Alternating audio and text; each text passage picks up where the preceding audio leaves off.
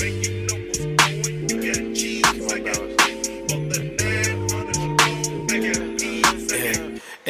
work to work, you late to work, I holla and they send it. You know my pride was colder than Chicago in December. My bitch came up in ankle with her mama was her daddy.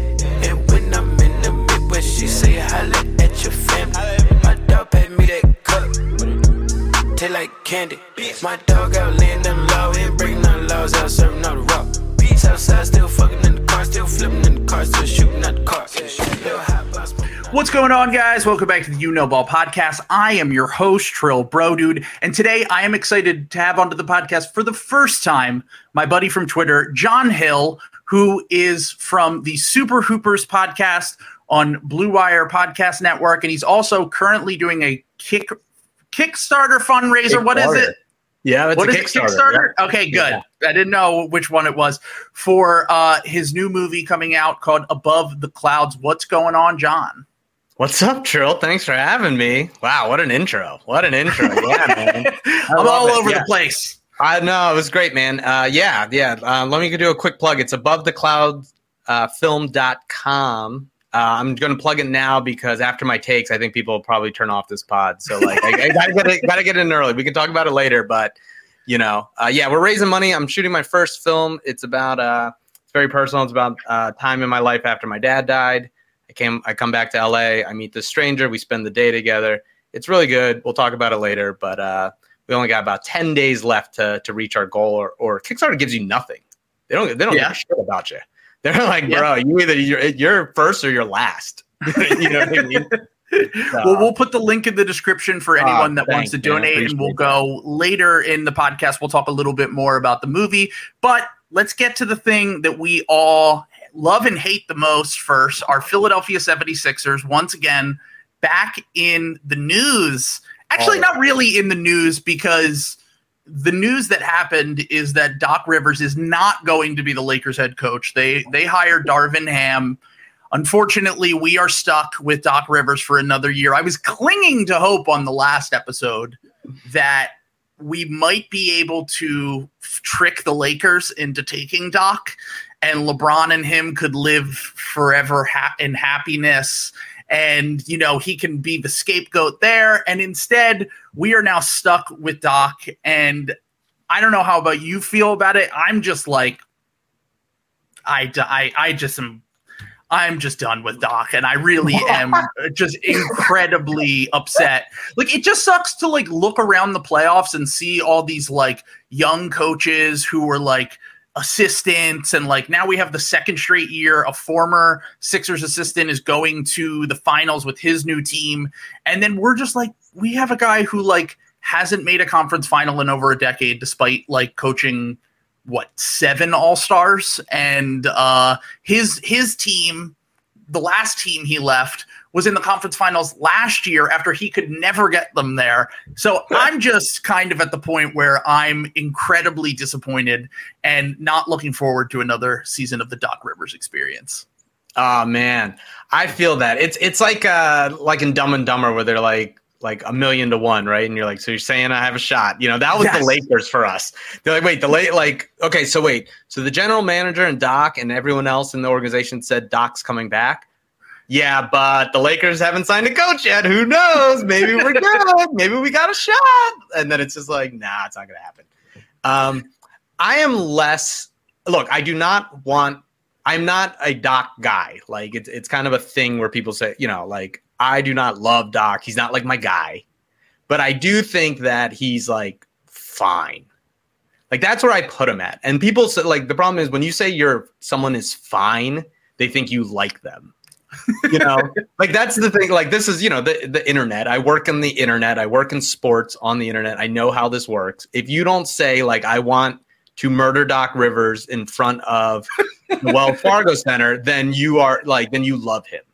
It's true. Yes. People are hyperbolic about Doc, especially. Yeah, exactly. And it's look, I get it. I get all the problems with Doc, right? The late game stuff, the management, all that stuff.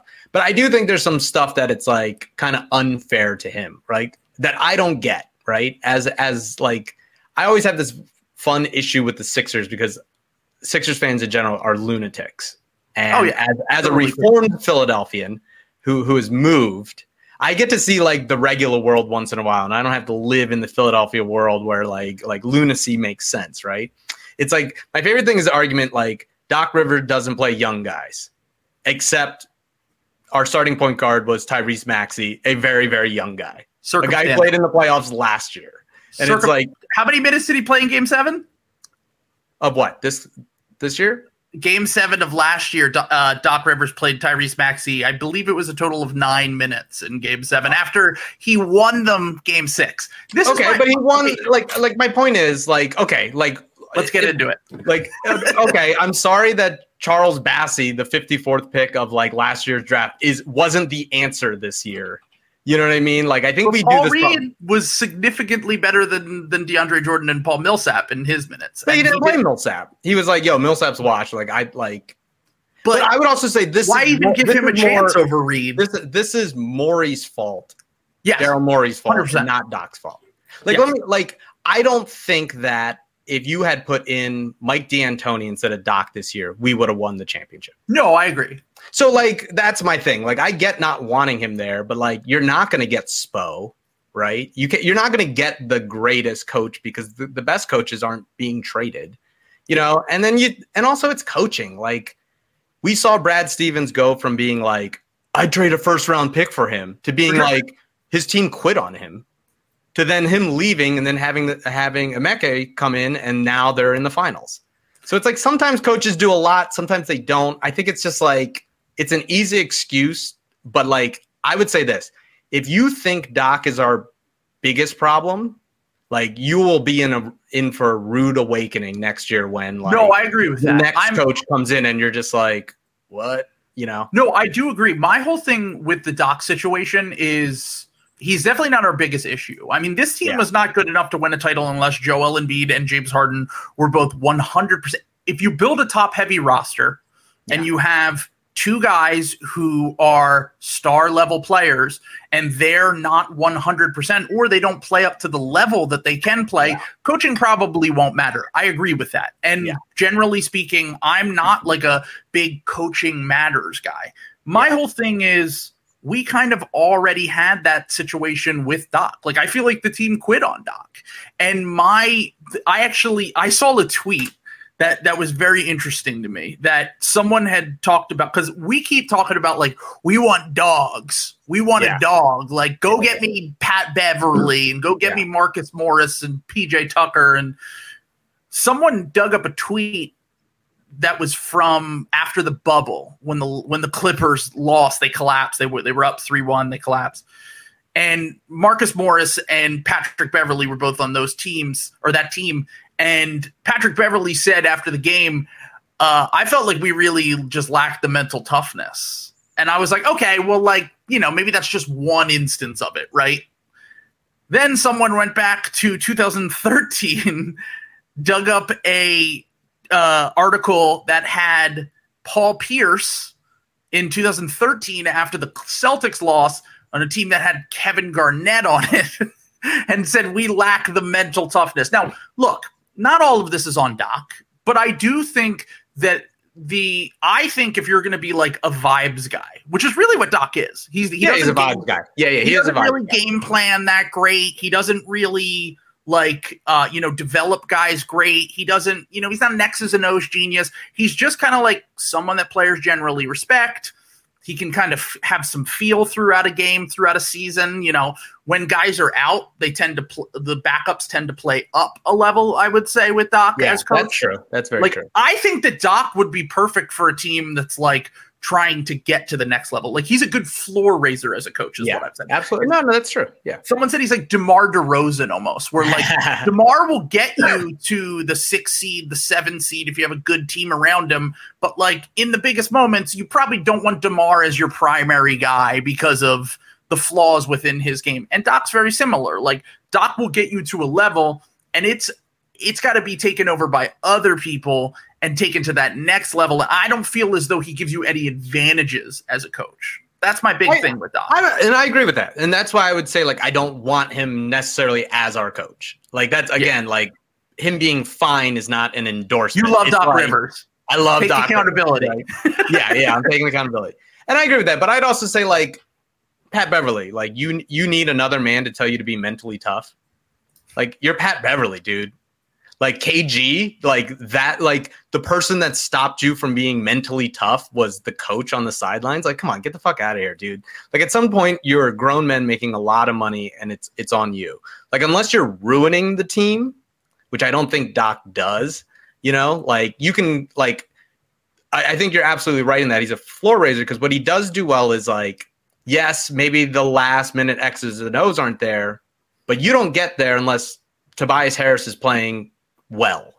And Doc is a guy that can get someone like Tobias Harris, who's probably the worst contract in the league, to play at least good enough where you're not – we didn't complain about Tobias. No, he was good.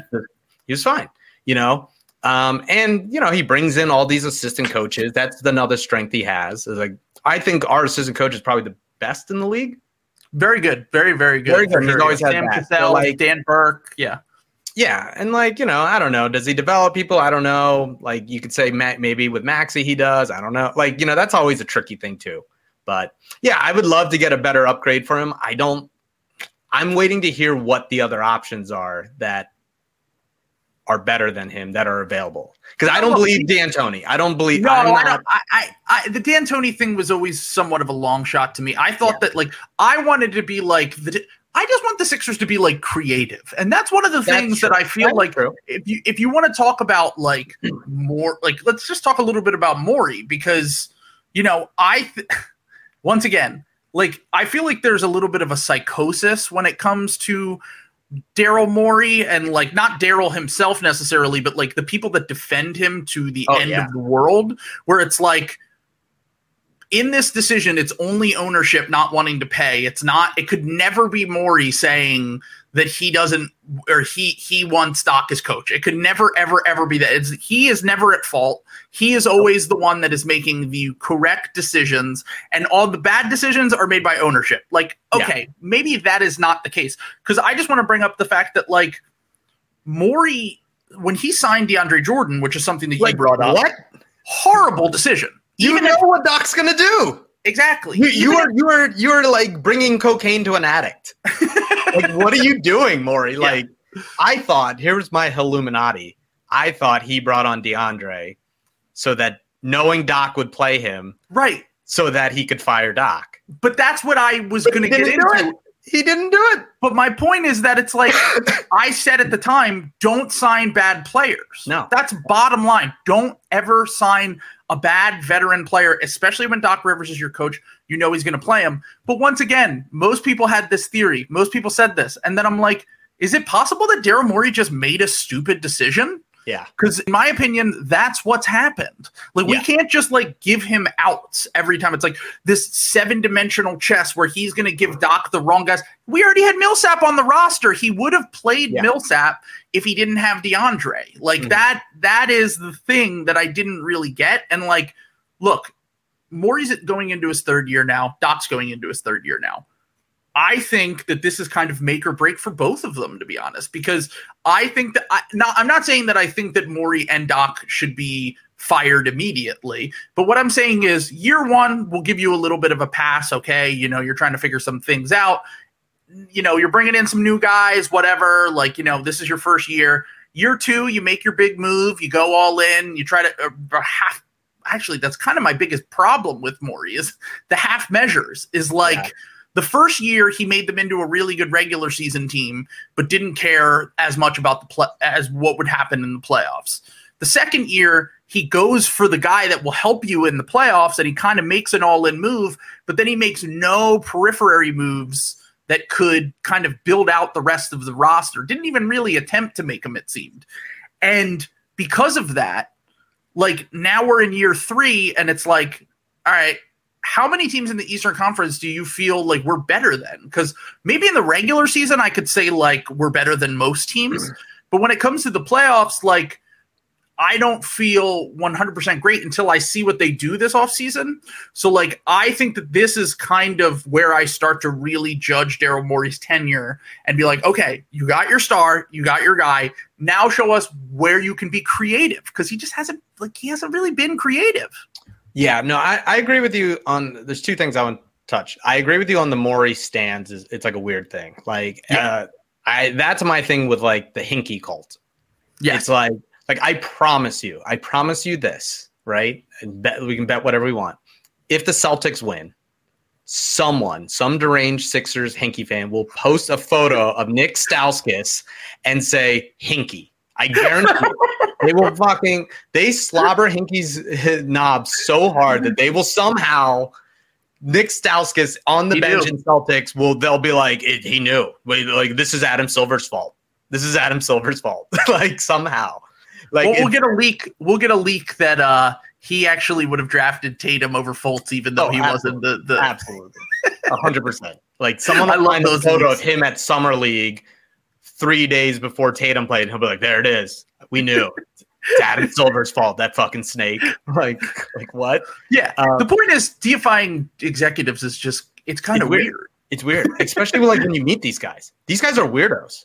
Oh, I met 100%. Hinkie multiple times. That guy's like, you're just like, yo, okay, like he was nice. Like, I don't think he was creepy or anything like that. But you're like, I don't know. There's probably some other cooler dudes out there that you should like be looking up to. Like, they're business brain guys. They're success brain.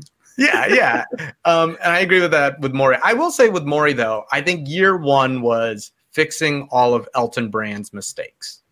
For sure. Well, the collective front office's mistakes. I am Mr. When they signed Elton Brand, I was like, this is what is going to set us back for generations. I am so anti Elton Brand. Like, he stole $150 million from us as a player. I don't know what they're paying him now, but he made every single thing that we thought was like the bad decision to do, right? Like everything, it's weird. Like everything that we thought, like the Calandros were going to come and do, like Brand actually did. It's true. You know? Now, I'm not saying Colangelo wouldn't have done it before the Burnergate thing. Like maybe he got fired before he had a chance to really mess things up. But like trading young players and picks for like an overpriced guy in Tobias Harris, like who was bidding? Who was knocking down the door to pay that guy the max? No one. Like, who was like, yo, what? Oh, well, we'll give you like 3 firsts for this dude, or 2 firsts and Landry Shamet. You know what I mean? Like, what are we doing here? Like, for fucking Tobias Harris, like, for the opportunity to max Tobias Harris, opportunity to max him. We just want that chance. Just give us the chance. Give us the privilege. How many firsts do you need? It's like, oh, we have Jimmy Butler. Like, nah, him and Brett Brown don't get along. I think I'm gonna keep Brett Brown. The coach that we were gonna fire during the playoffs, and then right after, like none of any of these stories. I think eventually someone will come out with like a full detailed book on that offseason.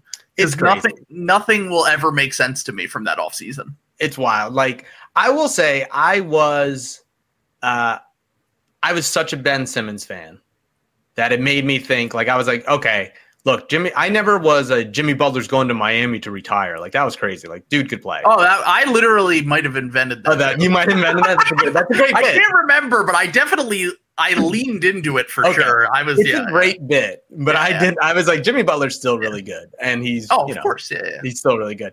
But like, man, like the amount of mistakes that Elton Brand did, like, and the only good thing he did.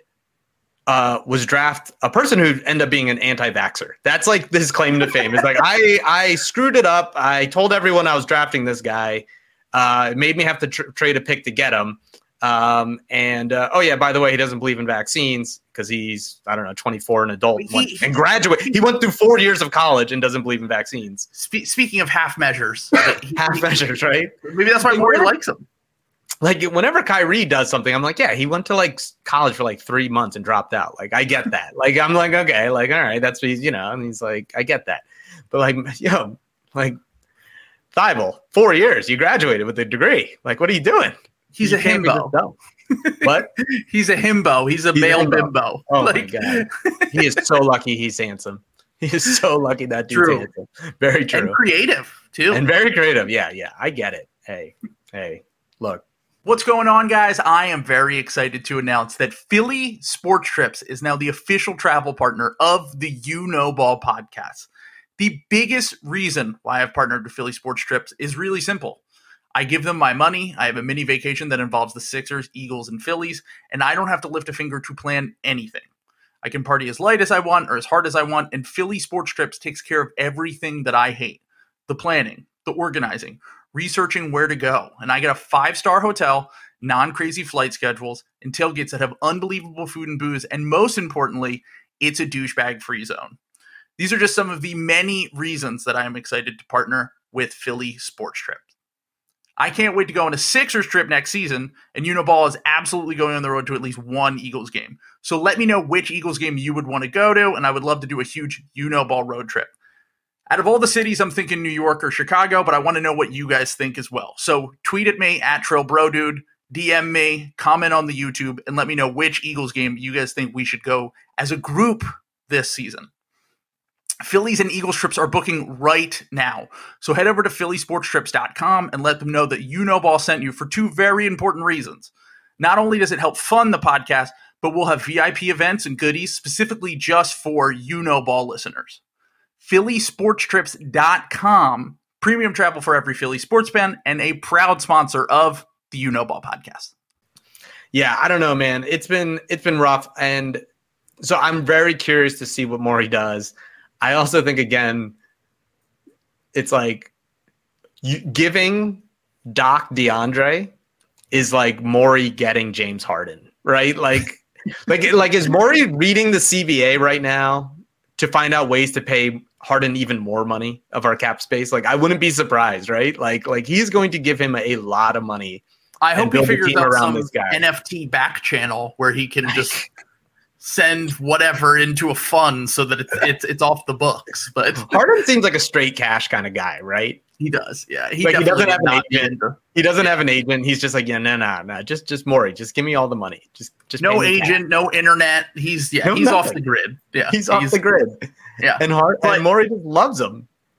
But the thing about this offseason will be a real test because we'll get to see if Morey is the creative GM that he once was. And look, he's had some great, drafting 2020, he knocked it out of the park. Yeah, the Ben Simmons situation, I think he made the best of it at the end of it. I think all throughout he could have handled it better. I think at the end he did the best that he possibly could.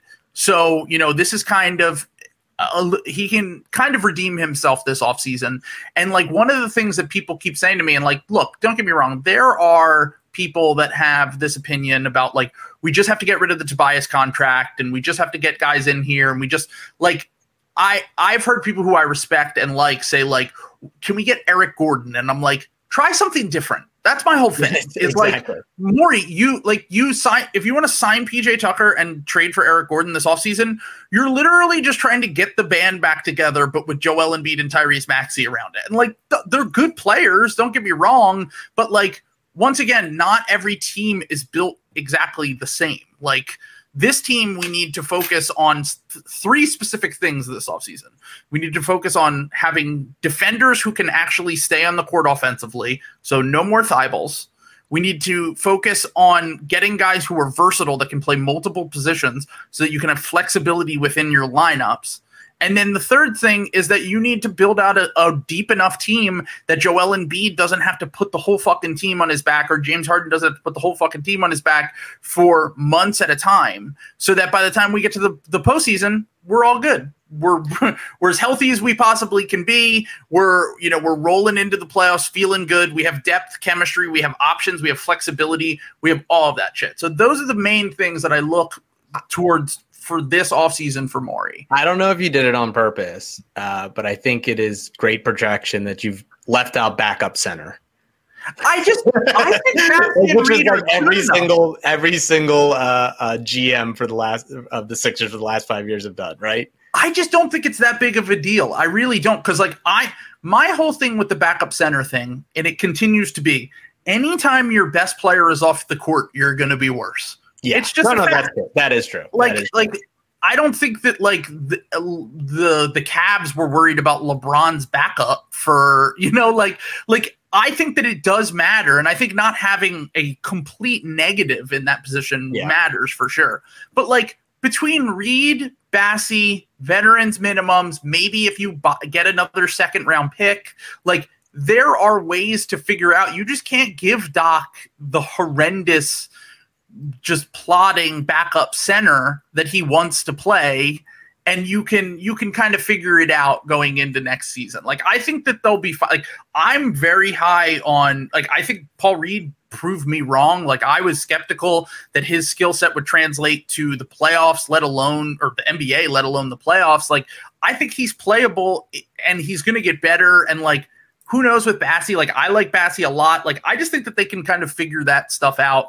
Whereas the bigger question marks to me are like, okay, can we get someone who can guard the Jason Tatums and the Giannis's and the Jimmy Butlers and the whatever, and then on the other side, they're not absolutely hemorrhaging points. Yeah, I would love to see a backup that could also just hit a three. That's fine. Just like, please. Like, I feel like there's so many of them out there that destroy us that, like, how can we not find one? You know, like, I just feel like the Celtics always have a backup five that somehow hits three. Hits. We should get Al Horford, right? Yeah. I wonder. Yeah, what's he up to? Is he? What's he going to make if they win $26 million or something? Yeah, Elton Brand masterclass, dude. He got Al Horford. He got his old teammate paid again for this. You know, he saw the vision. He knew that eventually he was going to get back to Boston and help them get to the finals and make a ton of money. I mean, look, good for Al Horford. I mean, I hate his guts, and his sister, but it's fine. Can I give you a terrible take? Can I give you a terrible, because you brought him up? Give me one. I think I'm buying Thibault stock while it's low. Do not do that. I think I am. I am. I know this. I preference it as a terrible take. I don't want this take. Thibault to me, like, at first was like, there was a point this year, Trill, where I was debating who I loved more, Tyrese Maxey or Matisse Thibault.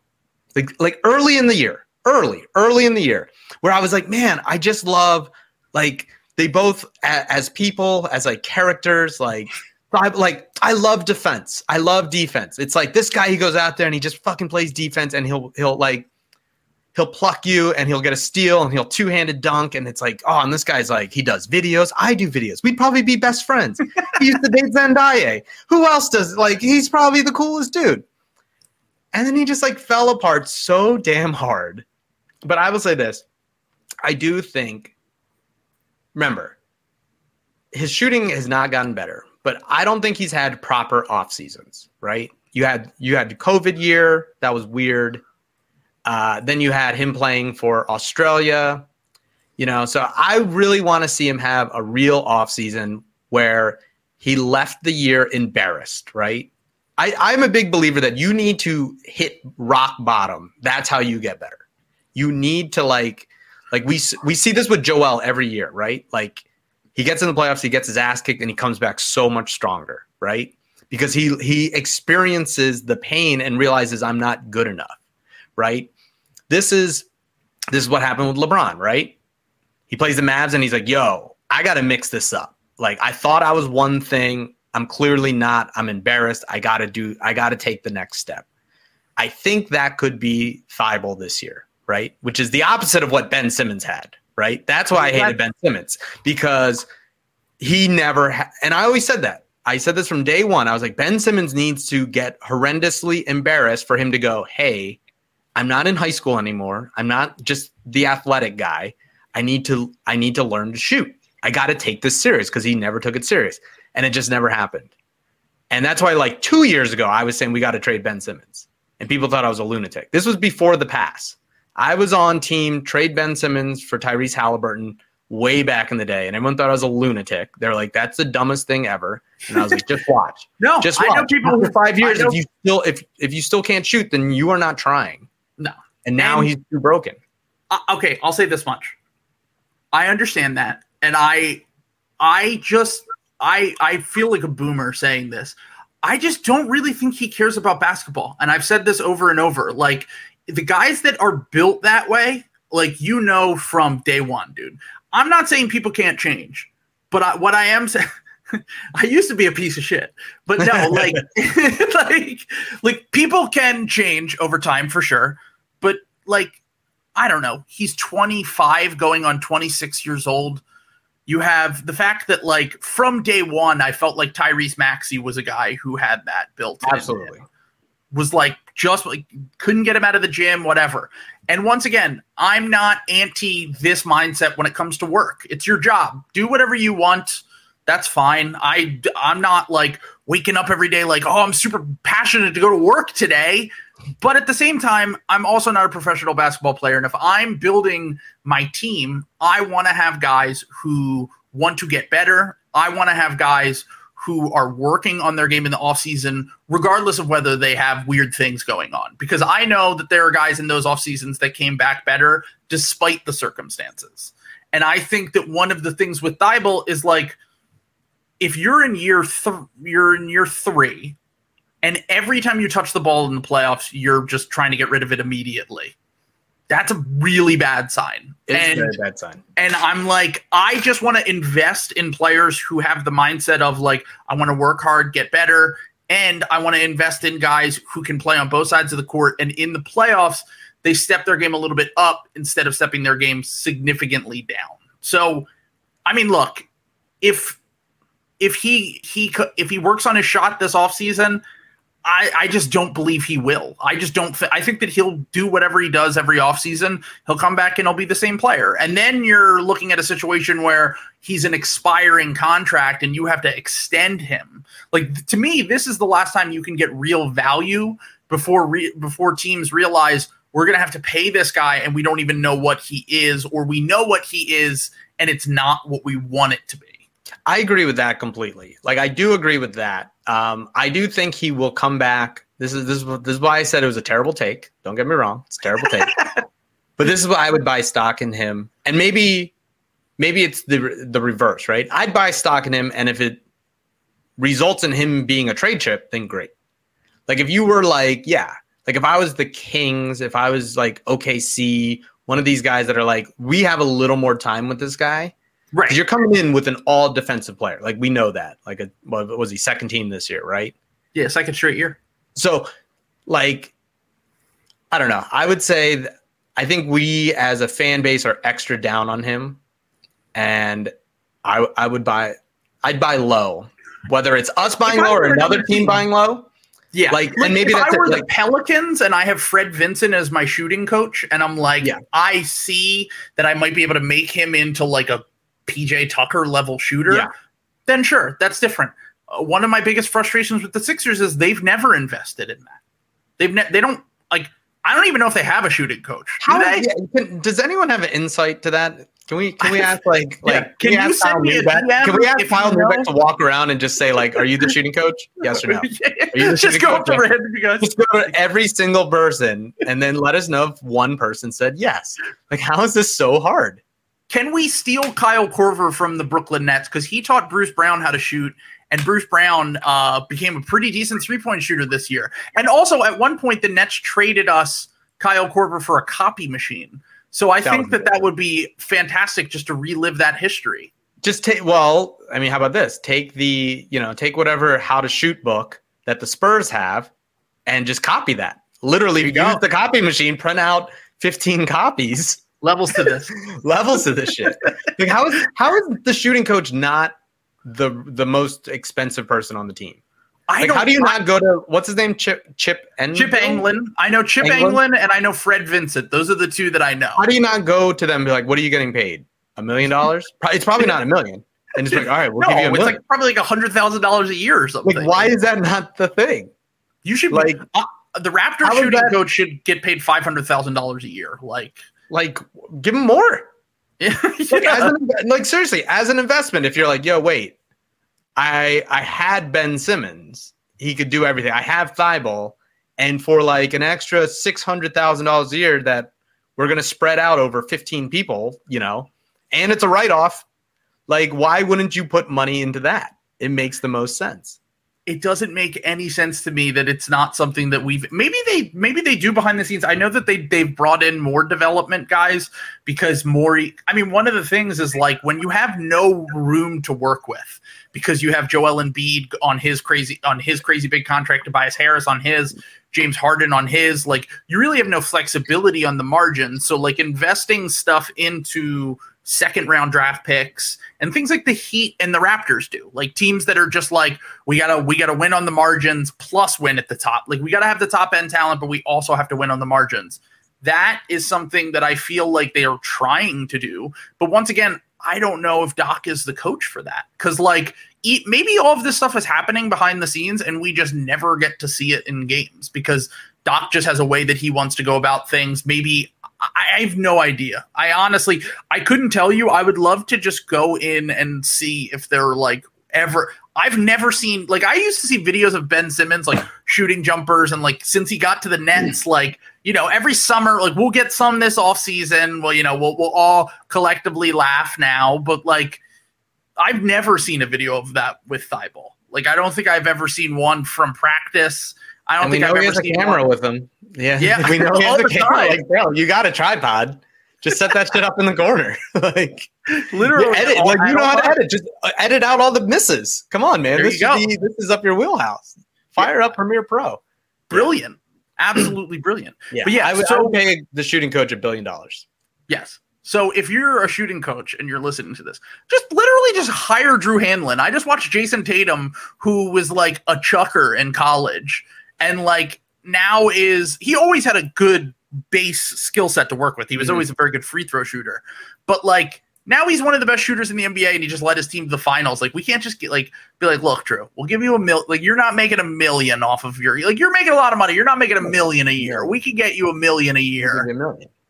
Yeah, you can be there. You go. Like, you can hang out with Joel all the time if you want. Maxey will be your friend. Like, come on. Like, Drew, like, do it. Please, Drew Hanlon, if you're listening, become the Sixers shooting coach. $1 million. $1 million. Sure. Yeah. He's like, I want to deal with Sixers fans all the time. I had the Fultz situation. I'm good, you fucking psychos.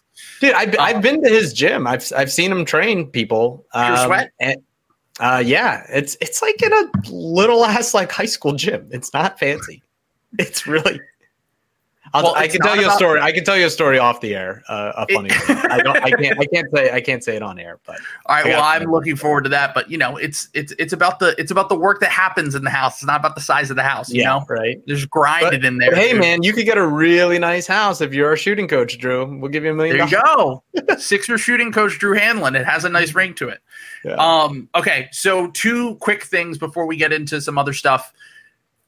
You saw Joel Embiid's tweets, I'm assuming, right? About the game. About soccer, right? About Real Madrid? Real Madrid. 100%. Yeah. He's actually covertly trying to get Luka to come to the Sixers, because Luka played for Real Madrid, and he's a Real Madrid fan. Ooh. So he was tweeting about them so they can have a bonding experience. That's my Trilluminati. I like this. That's right. I literally had a podcast called Trilluminati at one point, so I appreciate that reference. Yes. Oh, okay. So stay woke. You didn't even know that. I didn't even know. I really don't want to go to the archives for that one. Because Embiid doesn't actually recruit. I just have to make up shit in my head to make myself feel better about it. Yep, speaking of recruiting, in the tweets, he's saying, you know, Miami needs another star. And everyone's like, oh no. I tweeted out the Jordan Peele gif where he's just drenched in sweat. Like, what are we going to do? Like, I do think that I'm going into this year saying we need to make the Eastern Conference Finals, because if we don't make the Eastern Conference Finals, Joel Embiid, if he's not already looking around, he's certainly getting to the point where he's probably like, all right, let's make some moves. Let's do some shit. Let's make this into a legit contender, because I don't know what Miami's going to do this offseason. I don't think that they're going to make a big splash trade unless someone becomes available and says, send me to Miami. Like, if in free agency they got like Zach LaVine or something, that would be horrible for us. But also, especially because he's just like such a Heat culture guy, like works really hard. His dad was a pro football player. Like, you know, like he would buy in. He'd probably become a good defender somehow. And we would have multiple teams we'd have to go up against with these two-way wings who can score and defend and whatever. But unless something like that happens, like, I do think that like Jimmy has been flirting with him from afar, and Joel and Jimmy have this like public relationship that's like, if he were to ever ask for a trade, I do feel as though it would probably be to Miami. And I think Jimmy's too stubborn to ever come back to Philadelphia after everything that happened. So if they did want to ever play together again, it would have to be in Miami. And like, we'll see what Miami does this offseason, because the East is going to be much better next year. And Jimmy might get to the point where he's like, all right, Bam Adebayo, good player. I need a great player to play with in order to win a title. And those two together is my nightmare in Miami, because I hate the Heat. And I was rooting for them to win the Eastern Conference Finals just because I didn't think they had a shot against the Warriors, and I think the Celtics do. But I will say the tweets, he tweeted afterwards, like, oh, Boston just has too many weapons. Like, he's just doing commentary on the game. Yeah. Like, oh, no, yeah, oh. And then he sends out, like, the laughing face emojis. I'm definitely starting to get a little bit nervous, though. I'll say that much. I'm not that nervous. I think Joel is a troll. I think he loves this stuff. He knows what he's doing, right? And I think, look, Sixers fans are also easily the most triggered fans in all of sports. Like, you can say anything and they will lose their fucking minds. Like, I think it's like, and I think it's like, sometimes I think with Joel, it's like, hey, sometimes you guys boo me. And so sometimes I'm gonna boo you back. And this is how I boo you back. And it's harmless. And it's like, I just want you guys to shit your pants once in a while, because I like to do that, like, and I think the give and take is fair. Like, if we're allowed to boo Joel, who is literally playing with a broken face sometimes, then I think he's allowed to like poke back at us. But the truth is, like, I think we do this thing sometimes where, like, so much of what actually like the worry of stars leaving and things like that, so much of what actually happens is out of anyone's hands, and it's all just random, right? Like, we've seen this time and time again, right? Like, even with like the Celtics, right? Like right now, like everyone's like, oh, Celtics, blah, blah, blah. I'm like, bro, I'm going to be that guy. Like, they played every team that was hurt. Like we are glancing over the fact that they had to go to 2 Game 7s where the other team didn't have their second or third best player. Like as much as like you want to say like Chris Middleton's whatever, like that dude's their second best player. Yeah. And like, and same thing with the Heat. Like, oh, you beat us. Joel didn't have a face. Like, he literally didn't, like, he's playing with a broken face, and sometimes like that's just the way things happen. So like, next year, like, where are we at? I don't know. Like, does Jimmy Butler get hurt? Are they the Miami Heat of this year, or are they the Miami Heat of last year getting swept in the first round? And then if they're getting swept in the first round, is Joel really trying to go there? True. Is Joel ever going to play a playoffs where he's not injured? Yep. That's something too. Like Joel, like, as much as Joel can complain about like, oh, we got to be a contender. We have to be a contender, right? Like, I get that attitude. Like, hey, man, like, that's on you.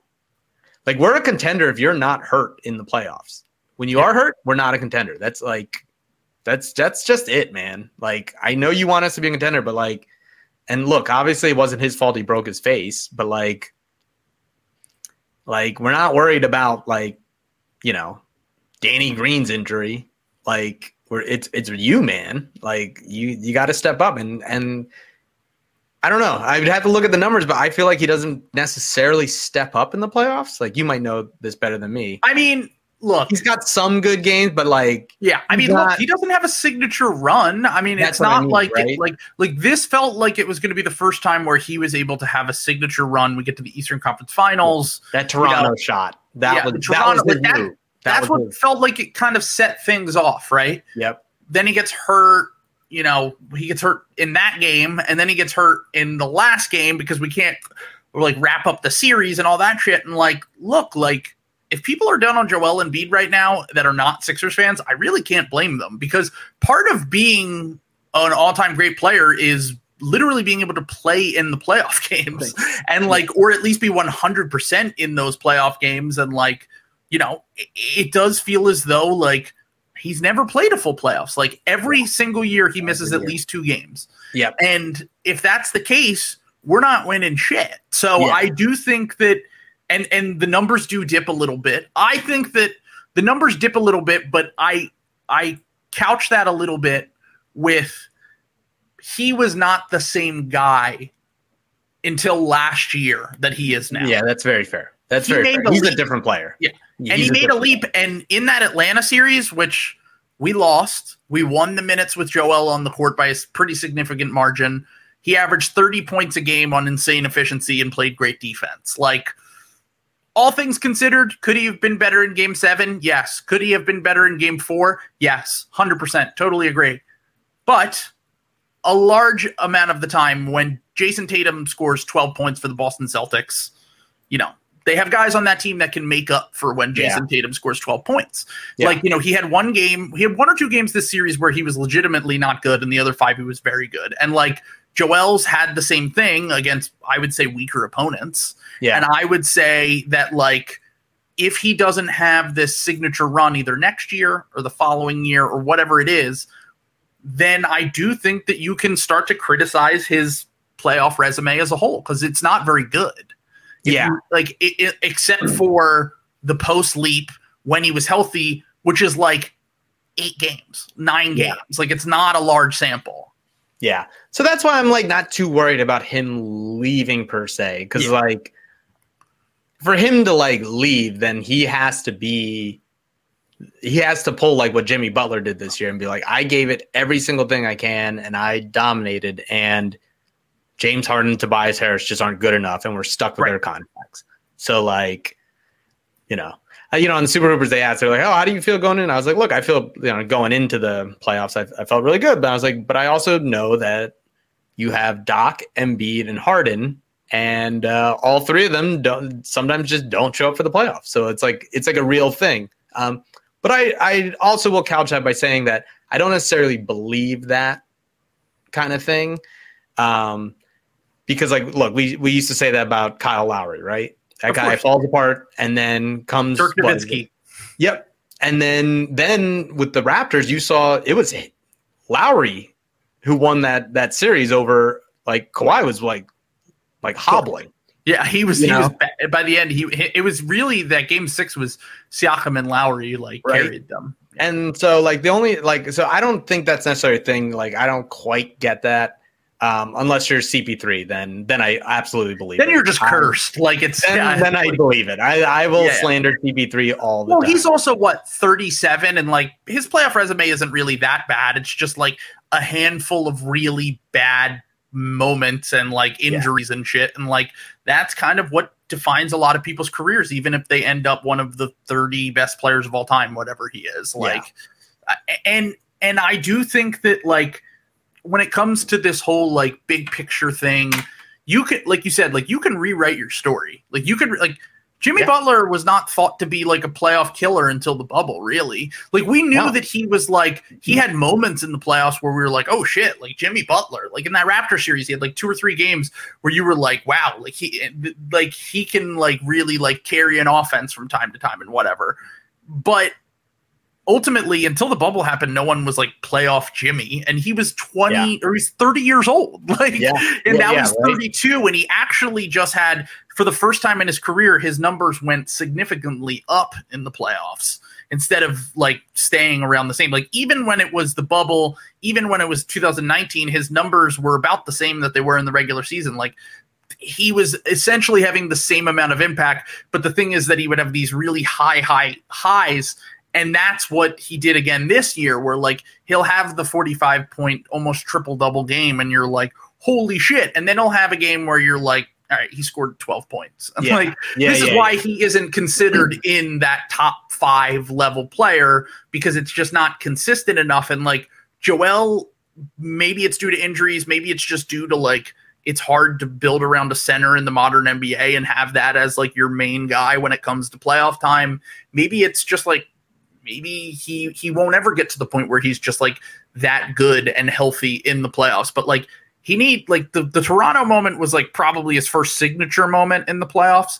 Like, I think that he was ultimately like, our run got cut short because of the injury. And I think people really respect the fact that he played through that injury. And I think that they will cut him some slack because of that. Same thing that they're doing with Jimmy Butler right now, which is like, look, he was like battling through injuries. Like, he was trying to carry the team, but like, I do think that, like, moving forward, if Joel were to ever get to the point where he would, like, think about leaving the Sixers, he definitely would have to have, like you said, like I put everything out there. I was busting my ass. I was carrying us through this, and not just like I was a beast defensively and like we won the minutes. Like, no, I took over games and like no one could fucking stop me. Yeah, exactly. So look, yeah, we got to see it, you know? Yeah. I mean, he should have been the MVP this year. Yeah. He didn't even get first team. That's to me is crazy. And I told, I'm gonna name drop. Told KOC. I told KOC because he said he voted for Jokic, right? And I told him, I was like, look, man, I was like, I get that, but here's the thing.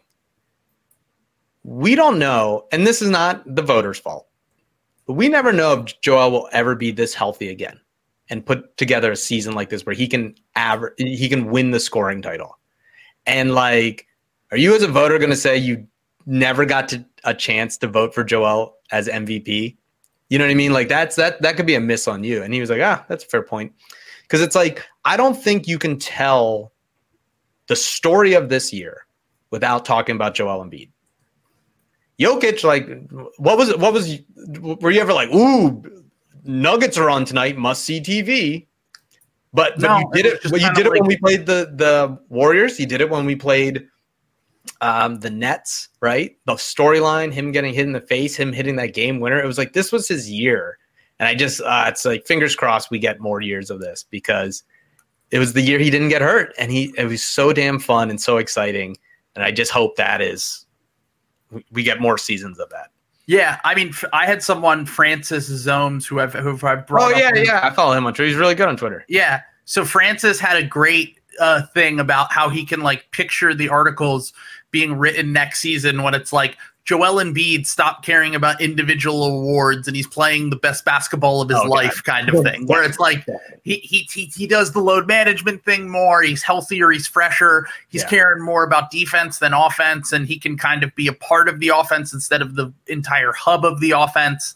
And look, like I've said it before, I'll say it again. I would rather him preserve his own health so that he's available when the games really matter and when your legacy is defined, and not against the Orlando Magic dropping 50 points in February, which is extremely impressive. Don't get me wrong. He did it in like 30 minutes. He was fucking unbelievable. That was wild. But also like Jokic and Embiid and Giannis, like they can do that pretty much anytime they want in the regular season. Like it's fucking light work to them. Yeah, it really is. Yeah. And it's the reason why like Luka, who kind of just like half-assed the first half of the season, was just like, yeah, whatever. And was still amazing because he's Luka, but like just was like, yeah, I'm going to turn it on for the fucking playoffs. And like, I'm going to show that I'm a motherfucker basically. And I wish that Joel had that attitude. And I think that this season will hopefully the lesson he'll take from it is that, being healthy for the playoffs is the most important thing. And if you want to create a legacy, that's where you create your legacy. And it's not in these games that honestly no one really cares about. But I host a basketball podcast, and by January I'm like, all right, trade deadline playoffs, let's go. Right. We get it. You get it. You're really good. You score points. Yeah, exactly. I just hope Maxey becomes that guy. Yes, I think Maxey can be that guy. And he's the one I'm super, super excited for. I know you were early on him. I feel I remember being super, super early on him. That's probably one of my greatest takes. Yeah. But you were right. Like I watched what's his name? Mike Schmidt, right? Who is now the assistant. Schmidt. Yeah. Assistant something to the Nuggets. Is that it? Yes. Or to the Blazers. Blazers, that's right. Yes, assistant GM. I watched an interview with him. And I was like, who is this like 19-year-old kid that's in the gym at 5 a.m. every day? And I agree 100% what you said. There's some people that this is all they love. Yeah. And he was talking about like his shooting angle and all this stuff. And I was like, oh, this guy like gets it. Yep. And I'm so glad he fell to us. And I think I can't wait till he realizes that he's the guy. Like he started getting that earlier this year. And then I think when they threw in James Harden, he was like, okay, well, where am I now? I hope in the offseason everyone kind of comes in being like, all right. Like it is hard to win a championship when you trade for a big star like that late. You know what I mean? Like this year was always going to be difficult to win it all. But I hope they come into this year being like, all right, here's the deal. And Maxey's like, all right, so I got to be the guy sometimes. And it's like, yeah, man. Yeah. Like Harden ain't the guy. Harden ain't the guy anymore. He'll pass you the ball, but you got to be the guy. And that's what I'm really looking forward to.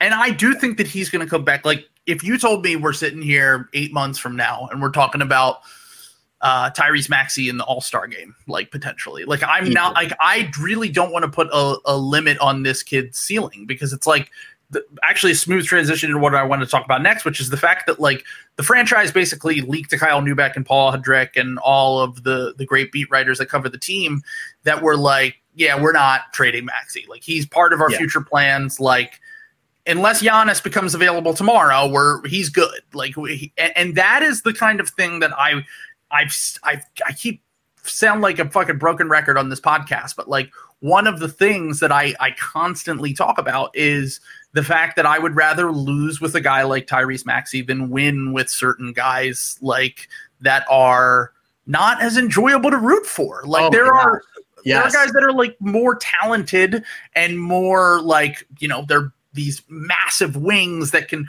score and do whatever. But like, I find pleasure in rooting for Tyrese Maxey, and I enjoy watching him play basketball more than maybe any Sixer that I can ever remember, including like my favorite guys, like obviously Embiid and Iggy and Iverson and whoever I've watched throughout my life.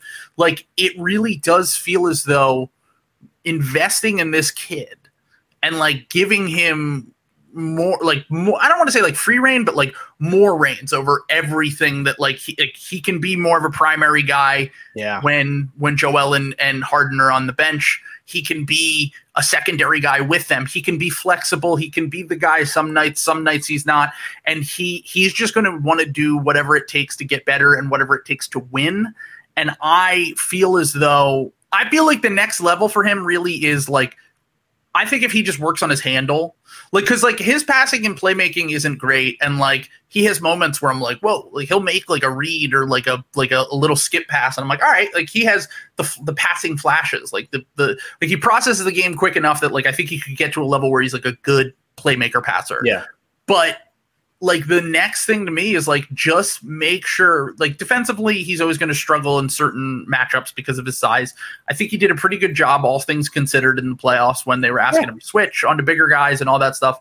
But the handle is the next big step to make. Because like, if you look at the history of guys that are in that mold of player of Tyrese, it's like, you work on your handle, which I know he will be this offseason. Like, if he can get to the point where he's manipulating guys off the dribble with his handle, he's breaking dudes down, he's getting the defense to rotate because he's blowing by guys with his handle, he's hitting step backs, he's doing whatever, like, it's just going to make him such an unbelievable player.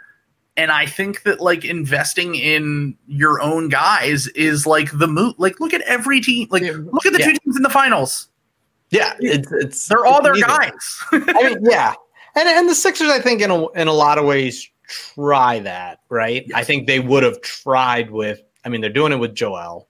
They would have tried it with Ben Simmons if he didn't fucking crap himself and just I can't even believe it. Like, so like, yeah, but I agree, man. There's nothing more fun than watching a guy you draft, especially that like just falling to us. You know, oh man, I thought Miami was going to grab him.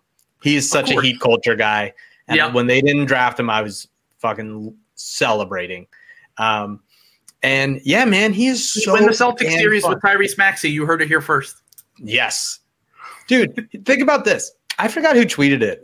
I don't know if it was you, but someone was like, Maxey doesn't even have a bag yet. Yeah. He doesn't even have a bag. Like he's so nice. And like, I don't know how he makes these layups, right? Like sometimes you're like, dude, no way. And then it just goes in. He has that Kyrie touch that's like almost impossible. But he doesn't even have a bag. And when he gets one, holy shit, that dude's going to be so good. Like his shooting was not a fluke. Like early in the year, you're like, okay, maybe it's a fluke. He's like, no, this dude can just shoot, and he can shoot from. Yeah, he's insanely good at shooting. Yeah, and like he's going to be our second best player, I think, by next year. Wow. I think so. I think you're going to look at it because James Harden has to change his game, right? I don't think the old James Harden comes back. I do think there's some, like, I keep saying, like, look, if you are a stripper in the Philadelphia area, please convince James to go vegan. We need vegan Harden. All right. Like, if you're, diamond, cinnamon, whatever, if you're listening Plant-based to Harden, let's get it. Yeah. Let's get vegan Harden. Let's get him to lose a little weight, stop eating helmets full of ice cream during the playoffs. One of my favorite photos of all time. Get him in shape. Like, the last 2 years, he's had bad hammies. Like, let's get him in shape and let's see what he can be. But I mean, Joel said it. You're not getting Houston Harden anymore. He's got to change his game. So who's going to be that guy to step up? And I think it's easily Maxey. It's not Tobias. And that dude is so nice. Like, he can get to the rim at will. He can hit threes. And you're right, defense he's got to get better at, which is like a thing young players struggle with, right? He's gonna be fine. That is one thing too. Like, a lot of like basketball and things like this is like learning your opponents, and you learn by playing against them. Think about it, like, how many times has he played against Devin Booker? Like 3 times, 4 times, maybe at most. So, like, as he gets more and more reps, and he's like, oh, I know a Book likes to go right, or like, okay, when they run the pick and roll, he did. So now, like, as a defender, you start learning these things, these tendencies. So I think he'll just naturally get better at that. And yeah, man, like, I think it's me. I say that because I believe in Maxey so much, and I also don't necessarily believe in Harden as much as he is. So yeah, I think he'll easily be our second best player. I mean, he was our second best player before we got Harden, right? Oh yeah, absolutely. I mean, I think him and Seth were jockeying for it, but probably by the time we got Harden, it was definitely like. And after we got Harden, that version of Maxey, the 2 weeks after Harden got here, and he was just shot out of a cannon. That was a fucking sight to see. Like, he was clearly our third best player at that point. And my thing is, like, I've always argued, I think that Harden will age a little bit gracefully, because I think that he will be able to adapt his game because he's a basketball genius. Like, he's just like really smart. Like, he processes the game so quickly that, like, he can make any pass. He can become hopefully all-star level Ricky Rubio, but in the playoffs, not completely shit the bed. That's the hope. I feel that, and I agree with you. My only issue that I worry about is, does he realize he's not as athletic as he once was? That's the thing. I think mentally he can transition to, like, hey man, I'm a passer now. I gotta get, I've never played with a center like this. I got to get him the ball. I've never played with a Maxey that can drive to the basket like this, outside of maybe you could say Chris Paul or whatever, but like not that version of Chris Paul was like not that exactly. Like, so he's never really had that guy either. That, I mean, I guess you would say really like Russ. I was going to say Russ but Russ didn't have the shot that Maxey had. So exactly. So, but does he realize that he's not really breaking people down like he used to, and he can't just drive? Because I think that was the most frustrating thing of watching Harden this year, was like sometimes where you're like, dude, you're just like, you look like me just driving to the basket and like hoping for it down. Like something like, dude, that wasn't a move. That was like, you just like kind of fell forward and you're not getting the calls anymore, buddy. So that's where I think if he can kind of realize that, or maybe it was just a health issue. Maybe it was a little bit of both, like, hey, I'm not getting the calls like I used to, so I got to figure out my game and play it slightly differently. Then, yeah, I think he could be back to being, I mean, obviously not MVP Harden, but like, give me last year. Really good. Give me last year's version of James Harden. Exactly. Before the hamstring injury. Like, he had dipped a little bit, but he was becoming that facilitator.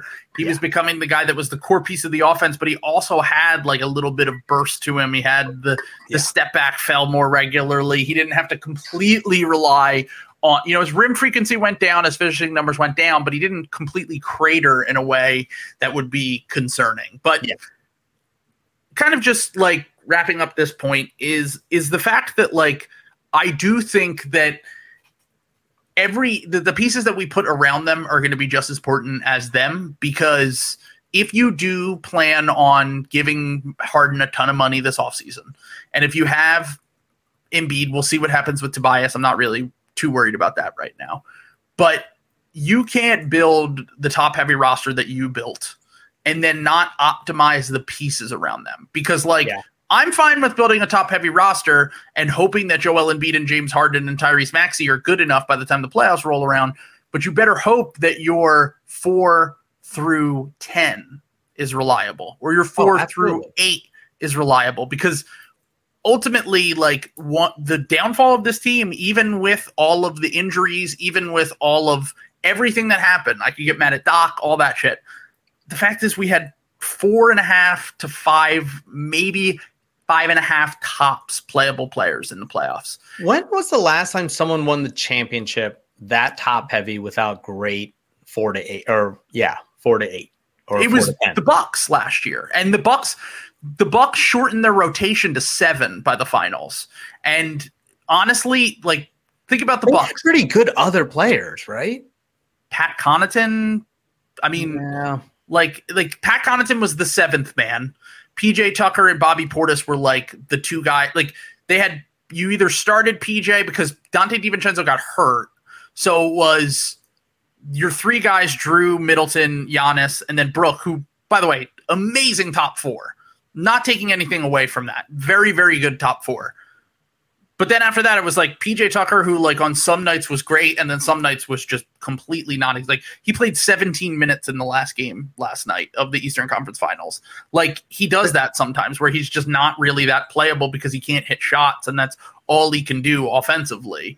And he's better than any guy that we have. For sure, absolutely. Okay, yeah. But my point is that these kind of PJ Tucker types were acquirable, and if your main focus was let's build a top heavy roster and have an okay bench, with Bobby Portis, who no one thought was good before last year, by the way. Everyone thought Bobby Portis sucked. And then PJ Tucker, who was looking kind of cooked in Houston. Once again, being creative, figuring out guys that you can have a Nicholas Batum resurrection of their career, or figuring out guys who you can develop in-house so that you have a Pat Connaughton that you can throw in there as your 7th man, and he can hit some threes and play defense and do whatever you need to do. Because that is the one thing that has completely restricted the Sixers, which is the lack of creativity, both with young guys and old guys. I know we tried to go after Batum, we tried to go after Tucker, but it didn't get the fucking deals done. So get the deals done, get your guys in here, give me some dogs, and at the same time try to do kind of what Golden State does, which it's very easy to do it when you have the culture that Golden State does. And you have Steph Curry. That helps.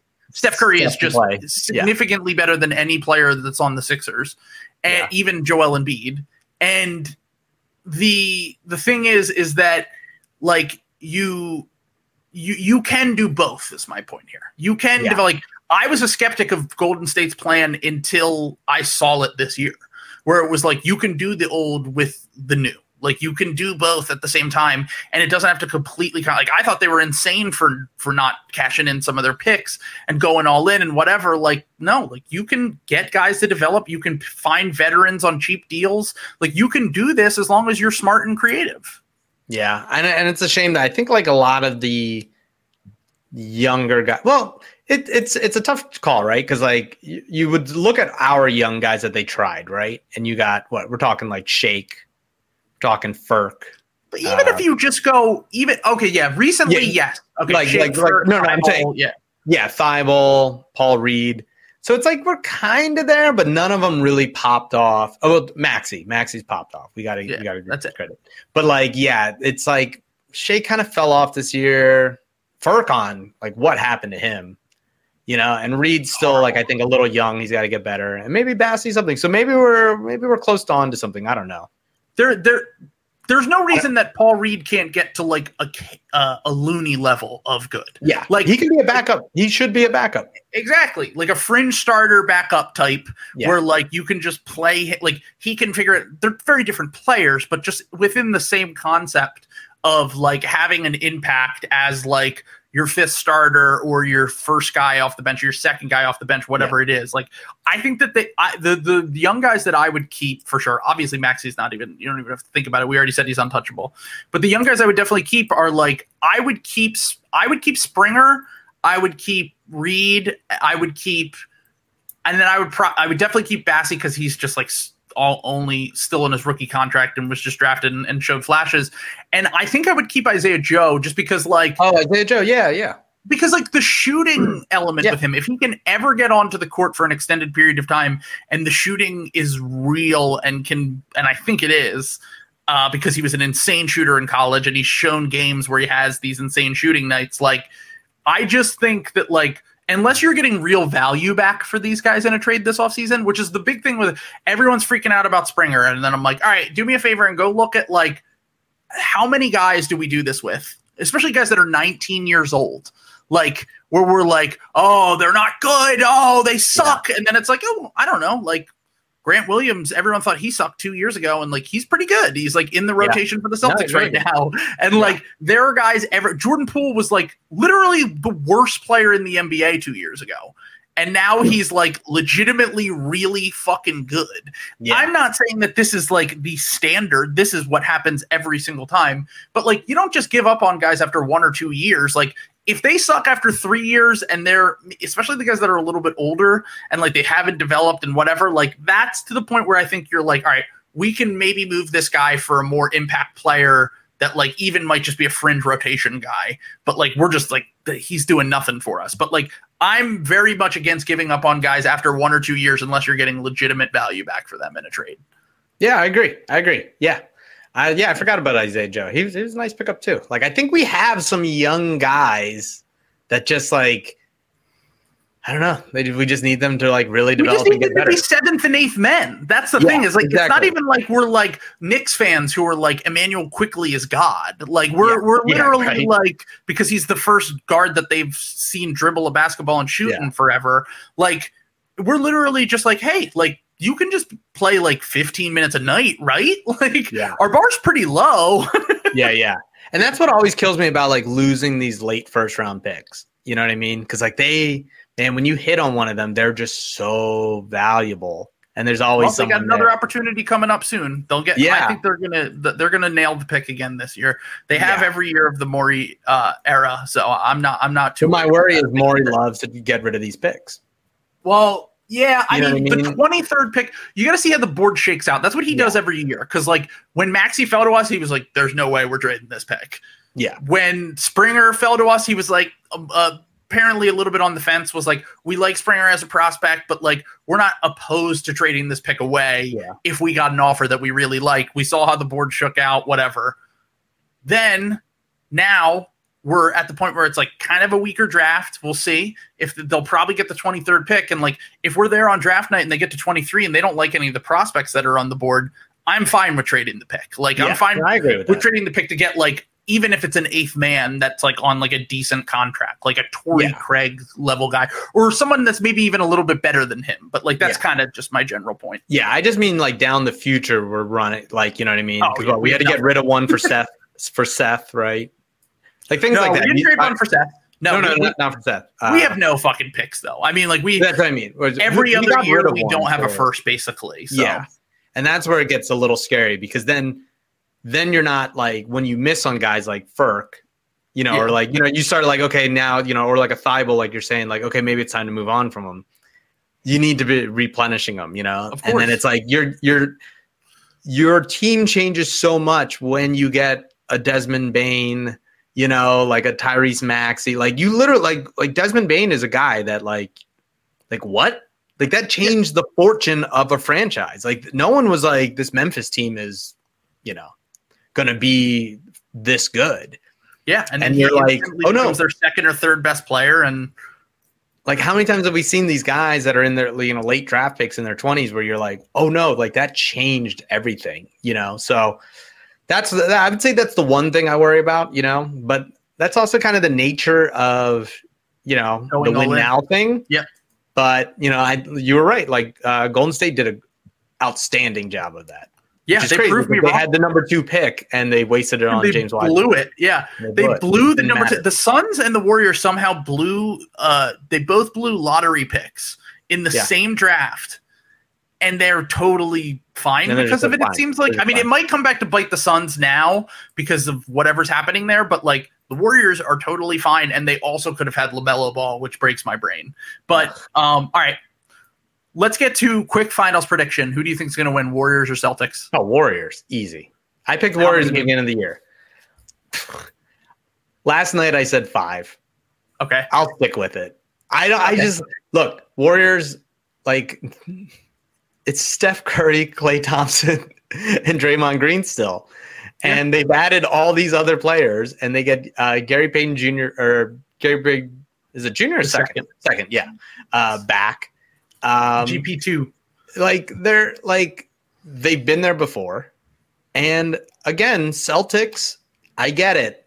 Nate Silver wrote some kind of math formula that said they were good a little while ago, and now all the Twitter nerds have to be like, "I told you." It's like, yeah, great. Like, okay, play without Chris Middleton, play with a hobbled Jimmy Butler and Kyle Lowry, and then take them to Game 7, where you were an inch away from Jimmy Butler on one knee beating you. Yeah, Marcus Smart owes Jimmy Butler his life, because if Jimmy Butler misses that shot, Marcus Smart goes down or makes that shot, and the Celtics lose that game. Marcus Smart goes down as a villain in Boston. He's been a hero there for so long, and he was a disaster down the stretch of that game, just chucking and missing everything. I was like, oh my God, if they blow this game, like it would be a level that I have seen. I saw it with Ben Simmons last year. Yeah. But it would be like just short of that, because like Marcus Smart is just like a dog and like people respect him more. And Warriors just like destroyed the Mavs. Like, yeah, I mean, I don't know. I'm kind of conflicted because like on one hand, yes, they did destroy the Mavs. On the second half, or the second point of that is like no one really saw the Mavs get into the Western Conference Finals. Like I picked that series to go 7. Don't get me wrong. Like I was like, the way that Luka's playing right now, like it should go 7. Like I do think that like the Warriors haven't really played anyone. Like I think the Celtics have had an easy road considering injuries, but they also still had to beat a team with Kevin Durant. They still had to beat a team with Giannis, and you know, the Heat, I don't really take them all that seriously. But, like, I don't think that they've had any sort of, like, cupcake road. I think that they've had, like, a decently hard road, and the Warriors are going to be their biggest test by far, for sure, because they're healthy. They have the top-end talent. They have the core. They have a lot of advantages in this series that I feel like, even defensively, like, I think Boston's defense is a little bit better built for the playoffs with their switching, but I still think that like the Warriors' defense is extremely good. The one question that I really have with the series is like, do the Warriors struggle? Because the one team that the Warriors kind of struggled with in the playoffs, even though they were much, much better, was the Grizzlies. And that's because the Grizzlies they had a lot of size, they had athleticism, they were able to get out running, they were able to do things that the Warriors were, you know, able to stop the other teams from doing, essentially. So I'm going to be interested to see how the Warriors are in terms of rebounding in this series. If Robert Williams is healthy, then that could be a big factor. If he's not healthy, I don't like Boston's chances a lot. Like, I think that the two swing pieces for this series for me are Robert Williams' health and like whether he can be effective and good, because he just changes what they can do on offense and defense when he's healthy. And then Jordan Poole's defense, because if Jordan Poole is out there and the Warriors offense is completely unstoppable and he can hang defensively and he's not getting completely targeted on switches by Jaylen Brown and Jason Tatum every possession, then I really like the Warriors' chances. And I really think that like those are the two things that could swing this series from like what you said, like Warriors in 5 to like, if one of those two things goes in the breaks in the Celtics direction, I could see this series going 7. I was tempted. Like, I just think this is a really good matchup for the Celtics. Like, I don't think that I think the Warriors are the better team, but I think that like the one thing that the Warriors have shown that they struggle with are these big wing guys. And like the Celtics have multiple of them. And like, look, they shit the bed down down the stretch of some of these games. And I think the Warriors, the fact that they've been there before is what's going to be the difference between these two teams, is that like the Celtics, even though they've been in the conference finals and they've done all that, like this is the first time getting to that next level, getting to the finals. And I do think that just like having that experience and being like looking around and being like, oh, we've been here before. Like we can do this. Like we have Steph, even if it's not as good version of all three of the guys, they'll be like, they'll always have something to fall back on essentially. So I think I'm going to pick Warriors in 7, to be honest. Like, I think the Celtics are going to push them. I think I would be pretty surprised if the Celtics won, but I'm not going to be surprised if it comes down to like a hard 7-game series or a hard 6-game series. And like the Celtics are like really pushing them. I just think that like, the way that they played since January is just fucking crazy to me. Like I've never seen a turnaround like this before. And I think I trust the Warriors more, which is why I'll lean Warriors, but I'll say I think it's going to be a lot closer than people are making it out to be. I look, I've been not believing in the Celtics all year, and I've been wrong every time. So I could see the Celtics winning. I could see it going to 7, but as a Celtics hater and as a guy who picked the Warriors to win the whole thing from day one, that was my preseason prediction. It's Warriors in 5, and it's a gentleman's sweep. I would say that. I don't know, right, man. I don't know. I just feel like I'm probably wrong. It's probably 6 or 7 to be, if I'm being real, because Celtics have this thing that like, some games they do this third quarter thing where like the game's close and they blow you out in the third, and it's just too hard to come back. And I could see that, but man, I don't know, man. Like Memphis was good, like Mavs were pretty good, and they put a beating on them. Well, I mean, Ja did get hurt. But let's think about the last 5 finals, and let's think about the circumstances of those teams winning.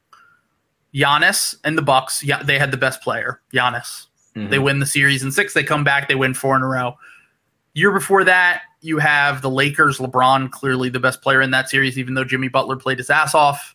Oh, wait. I think you mispronounced Caruso. Is that what? Yeah, Caruso. Okay. Yeah. Yeah. Bubble KCP was on his Bubble KCP. Yeah.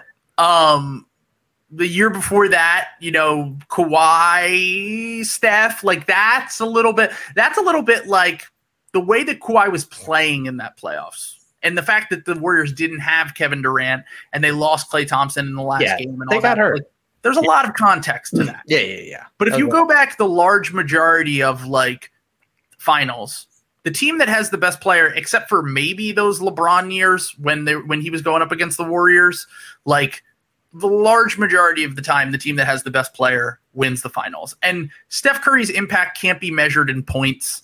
It can't be measured in assists and rebounds and percentages and all that shit.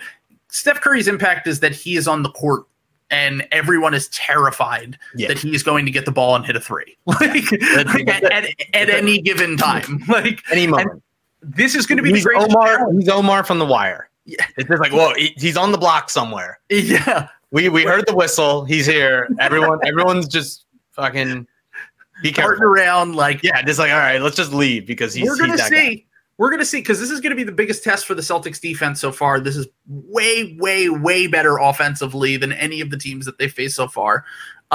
So we'll see. I'm going to be interested to see how Derek White plays against Steph Curry, because he's been awesome chasing guys around screens, but Steph is a different level of shooter. So we're going to see how much the Celtics are very much the nerd favorite for sure, because the Celtics they have a bunch of these like smart players who are like, they have the Al Horfords, they have the Derek Whites, they have the Grant Williams, like they have a bunch of like former draft Twitter favorites and like guys who are just like, they play winning basketball. Marcus Smart, like they have a bunch of guys. And I actually think the Celtics seems pretty likable. I don't like Horford, but I like a lot of their guys. And it pains me to say that, because I was rooting against them heavily in the Eastern Conference Finals, because I wanted the Heat to win and then get crushed in the finals. But I do think that like the nerd thing, it will be interesting, because the Warriors were like one of the original nerd teams. So it's like the old school like old school 10 years ago nerd team versus like the new school now the new nerd team. So what we're gonna see, it's like old. It's like PER versus Raptor, right? Yeah. It's like if you grew up on PER and box plus minus, like you're a Warriors guy. But if you're like Raptor or LeBron or something like that, like you are now you're all, you're Boston. I'm a real pure head, dude. Yeah, this is great. I don't fuck with any of those new analytics. Yeah, and the only loser is the women that both sides can't please. All right, let's get into our final thing here, which is our slop roundup. Oh, I love the slop. Slop them up. That's your best bit, man. It's made me. I'm a made man off the slop. That has been my. I just been every time it's like I need slop. It's like, wow, love it. It's great. It's great. As a brand, it is an outstanding brand. Slop brand. I mean, it fits me. Look at me. Come on. It's great. All right. It is so good. So, okay.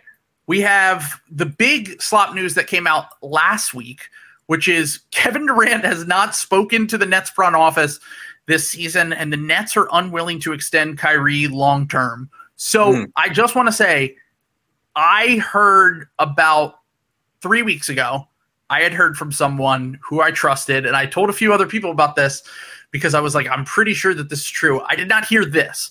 What I had heard was Kevin Durant and Kyrie Irving have not talked, and that Kevin Durant went over to Europe basically to get away from all of the drama that happened this year with the Nets, and he kind of wanted to, do his eat, pray, love thing for a little bit over in Europe and go watch his boy Mike James play basketball, and that the Nets were going to be open to trading Kyrie this offseason.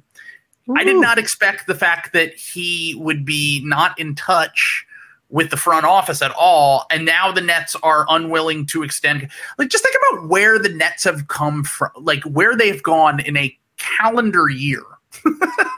Look, one of the Super Hoopers' best takes, and is proved to be true because we're never wrong. #never wrong. Is that Sean Marks is a fraud. Sean Marks is a fraud.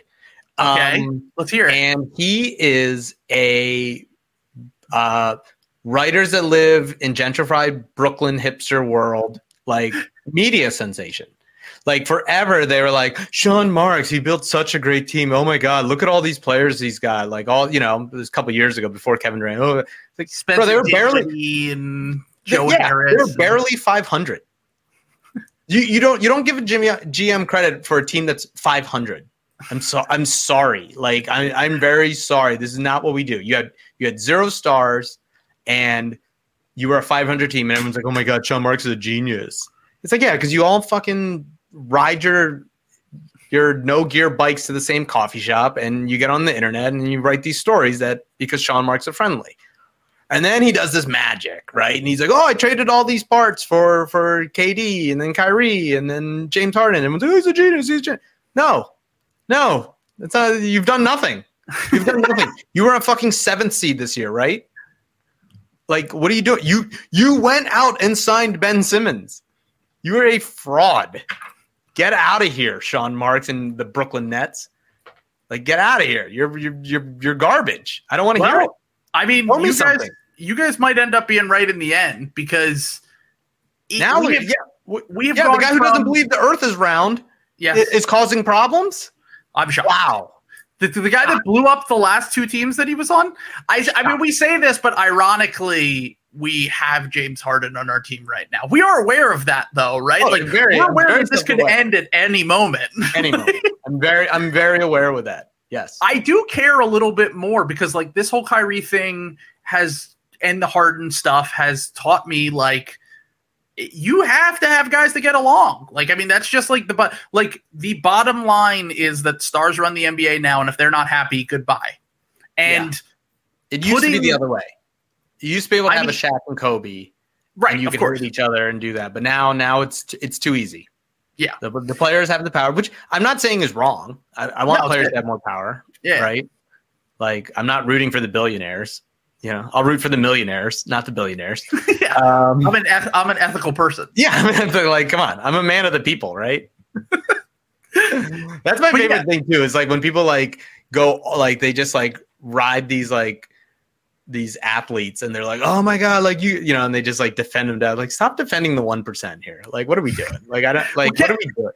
The funny thing is that like, as I believe it was Ethan Sherwood Strauss wrote an article about how, like, you know, and I have my issues with him that are other things, but like this article was really good. Like, he did a really great job of like breaking down the fact that like a lot of these guys like LeBron and Durant and all that, like, they are management.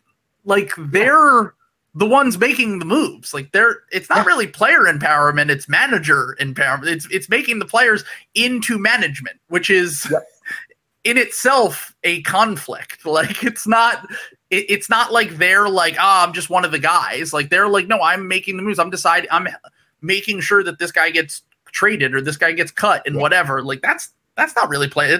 That's player empowerment for like 10 guys in the NBA. I mean, it's like LeBron has an agency.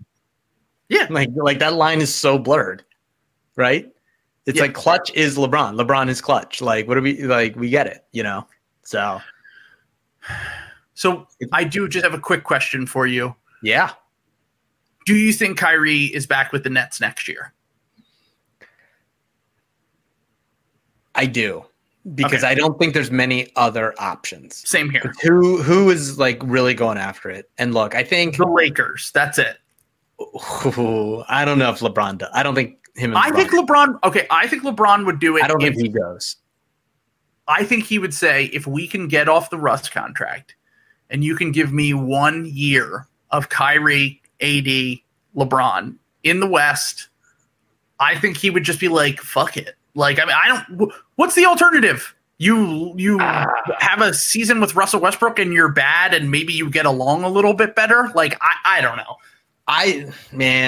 LeBron's pretty petty. I don't think him and Kyrie would ever. Well, a couple things. I don't think Kyrie would play for him.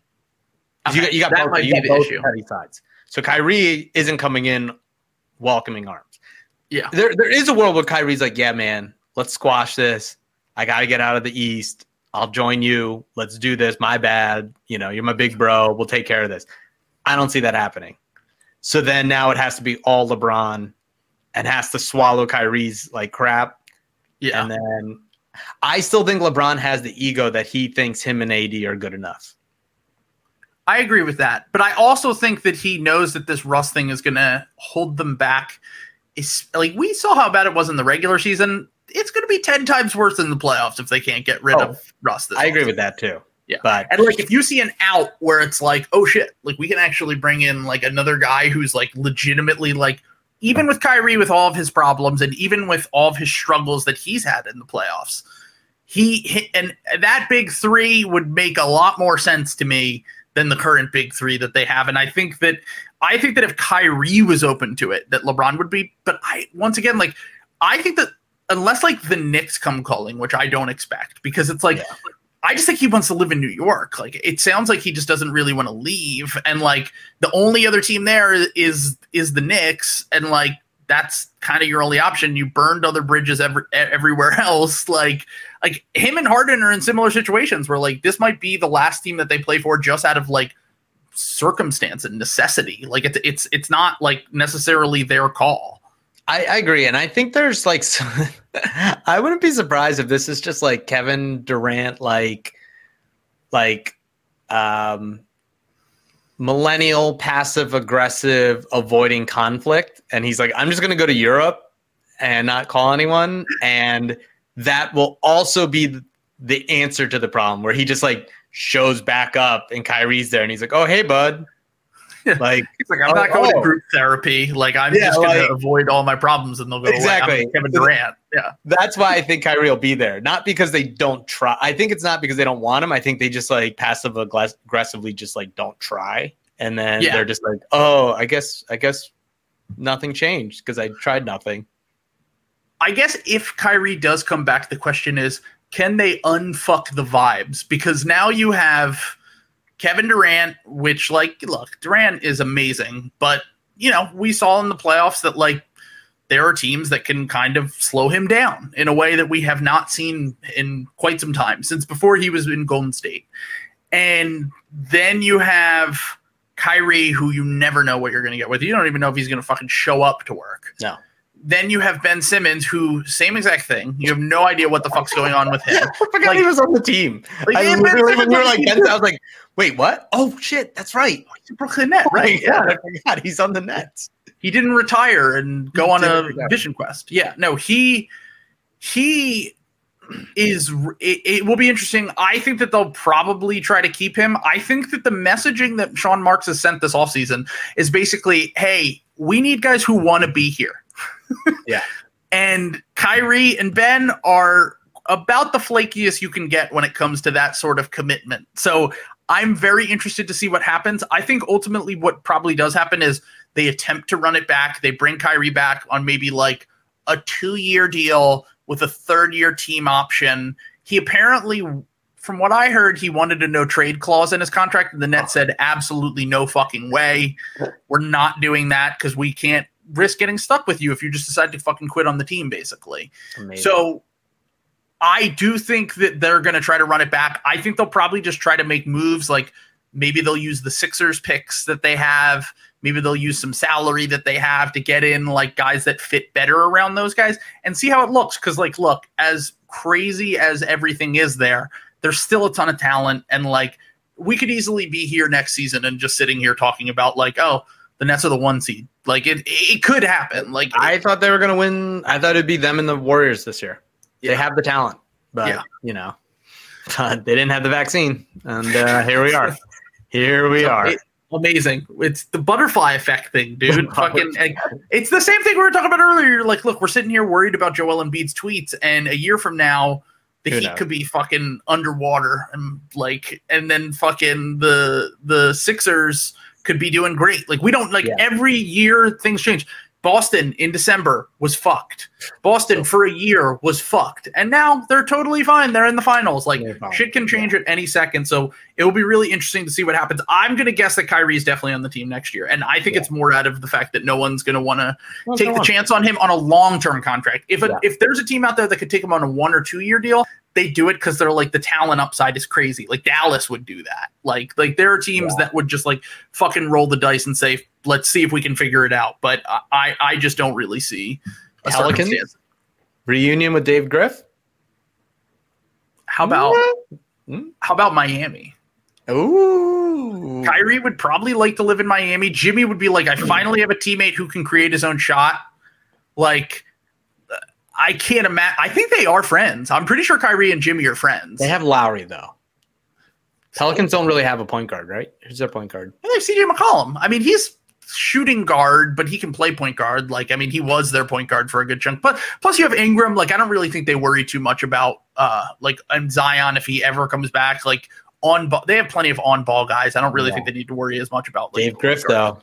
He knows his job's almost gone. I don't know. I think their crazy turnaround was. They did have a good turnaround. That CJ thing. Yeah. So I think that probably saved this job. So all right. Last 2 things. Let's get into. Actually, speaking of the Mavs, so there's one trade that the Mavs are not interested in, which was surprising to me, which is they're not going to be in contention for Rudy Gobert. They're not interested. Apparently, Mark Stein came out and said that he's very plugged in there. They don't want to focus on getting him, even though Tim McMahon reported earlier that they would be very interested. So they're not interested in him, but they are interested in Zach LaVine, who is very now good. they're Vegas is putting out numbers on like which team you can bet on that he would go to if he leaves the Bulls. Yeah, like it's like the Spurs, the Knicks, the Mavs. Like restricted or unrestricted? He's unrestricted. Unrestricted. He wants the money, and like I think Chicago's going to pay him it, but like I don't know. We'll see. I'm very interested because I talked about LaVine last week. Like I don't really see the fit on some teams, but the Mavs make sense to me because like just a secondary creator like Zach LaVine, an all-star level second guy, would make a ton of sense there.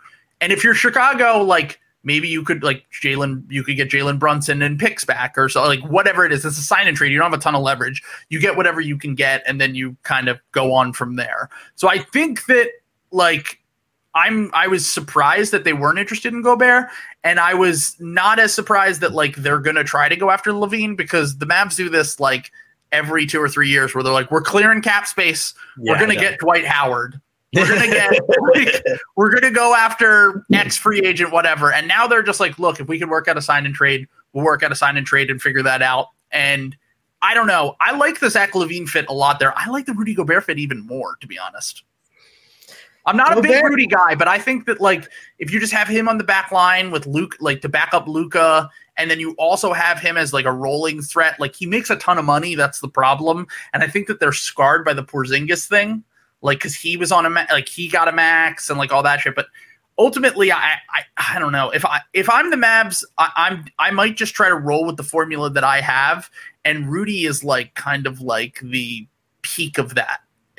He can't switch. That's the major problem. That's but like the big problem. Yeah, in the playoffs. That's like the whole thing. Yeah, that's like the whole thing. Yeah, I don't know. I'm not the hugest Rudy. Like it's the same thing. Like I think he's really good at times. Sure. I think there's times where he's unplayable, and the problem is when you're playing a max guy that money. That's it. It's not him. It's the contract.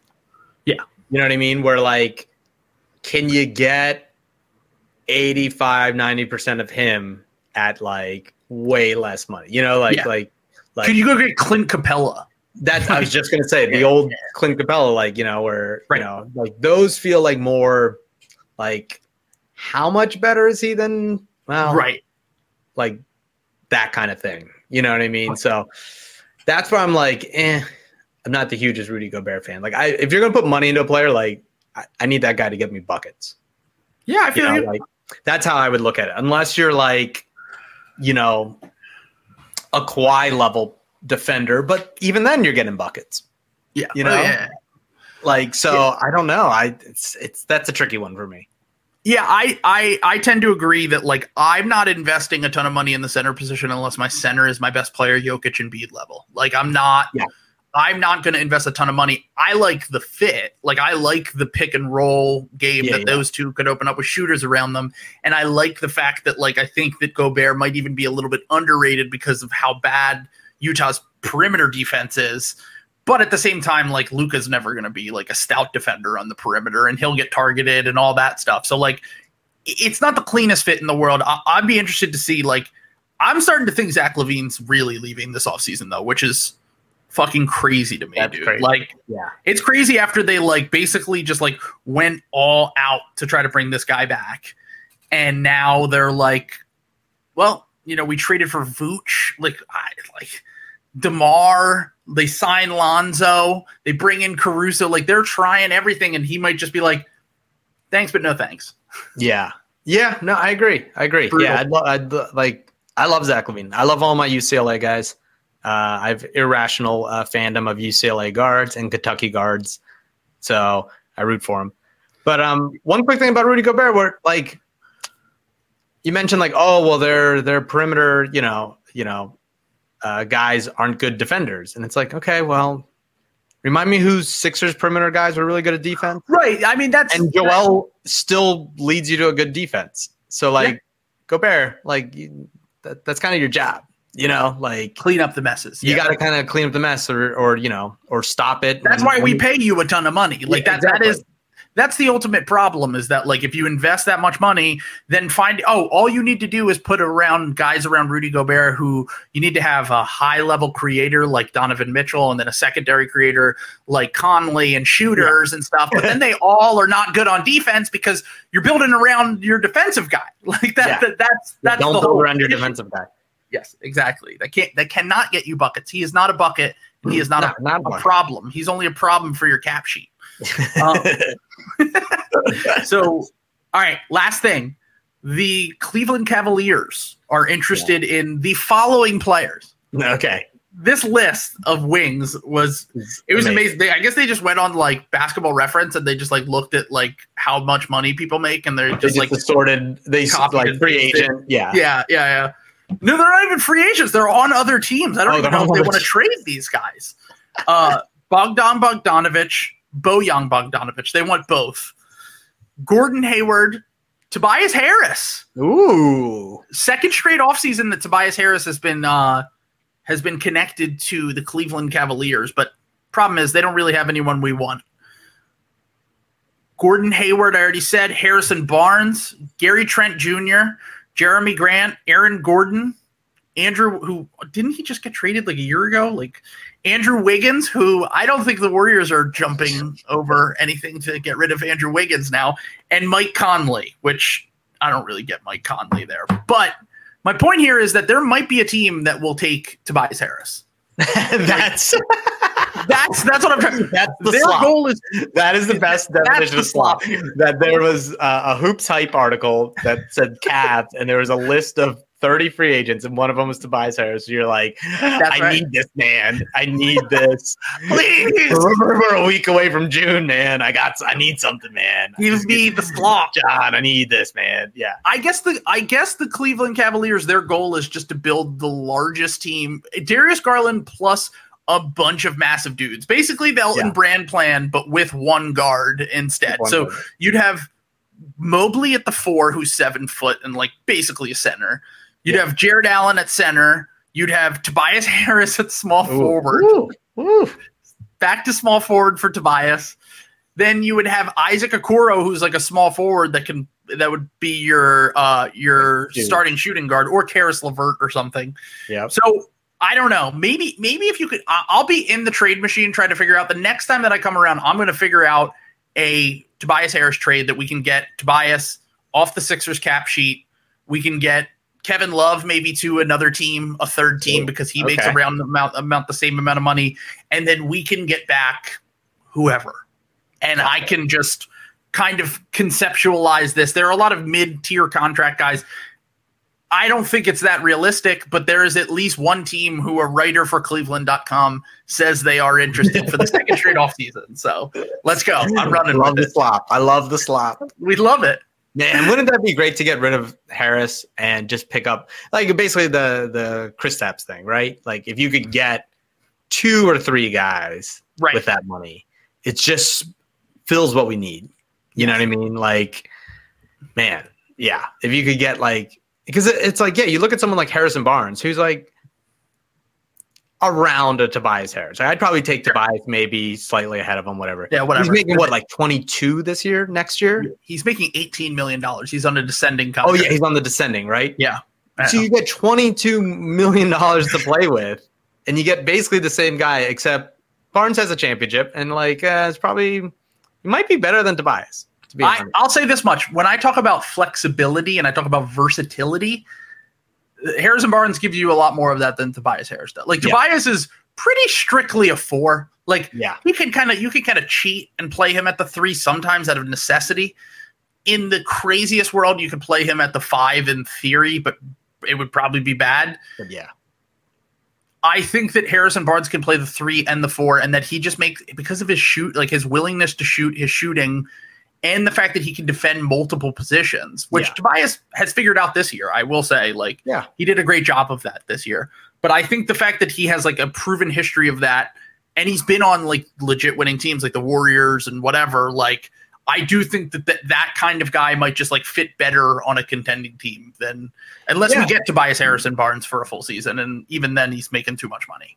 And we see that all the time, right? Like some people just can't be the main guy, you know. Like look at Andrew Wiggins when he's Harrison Barnes couldn't be the main guy in Dallas.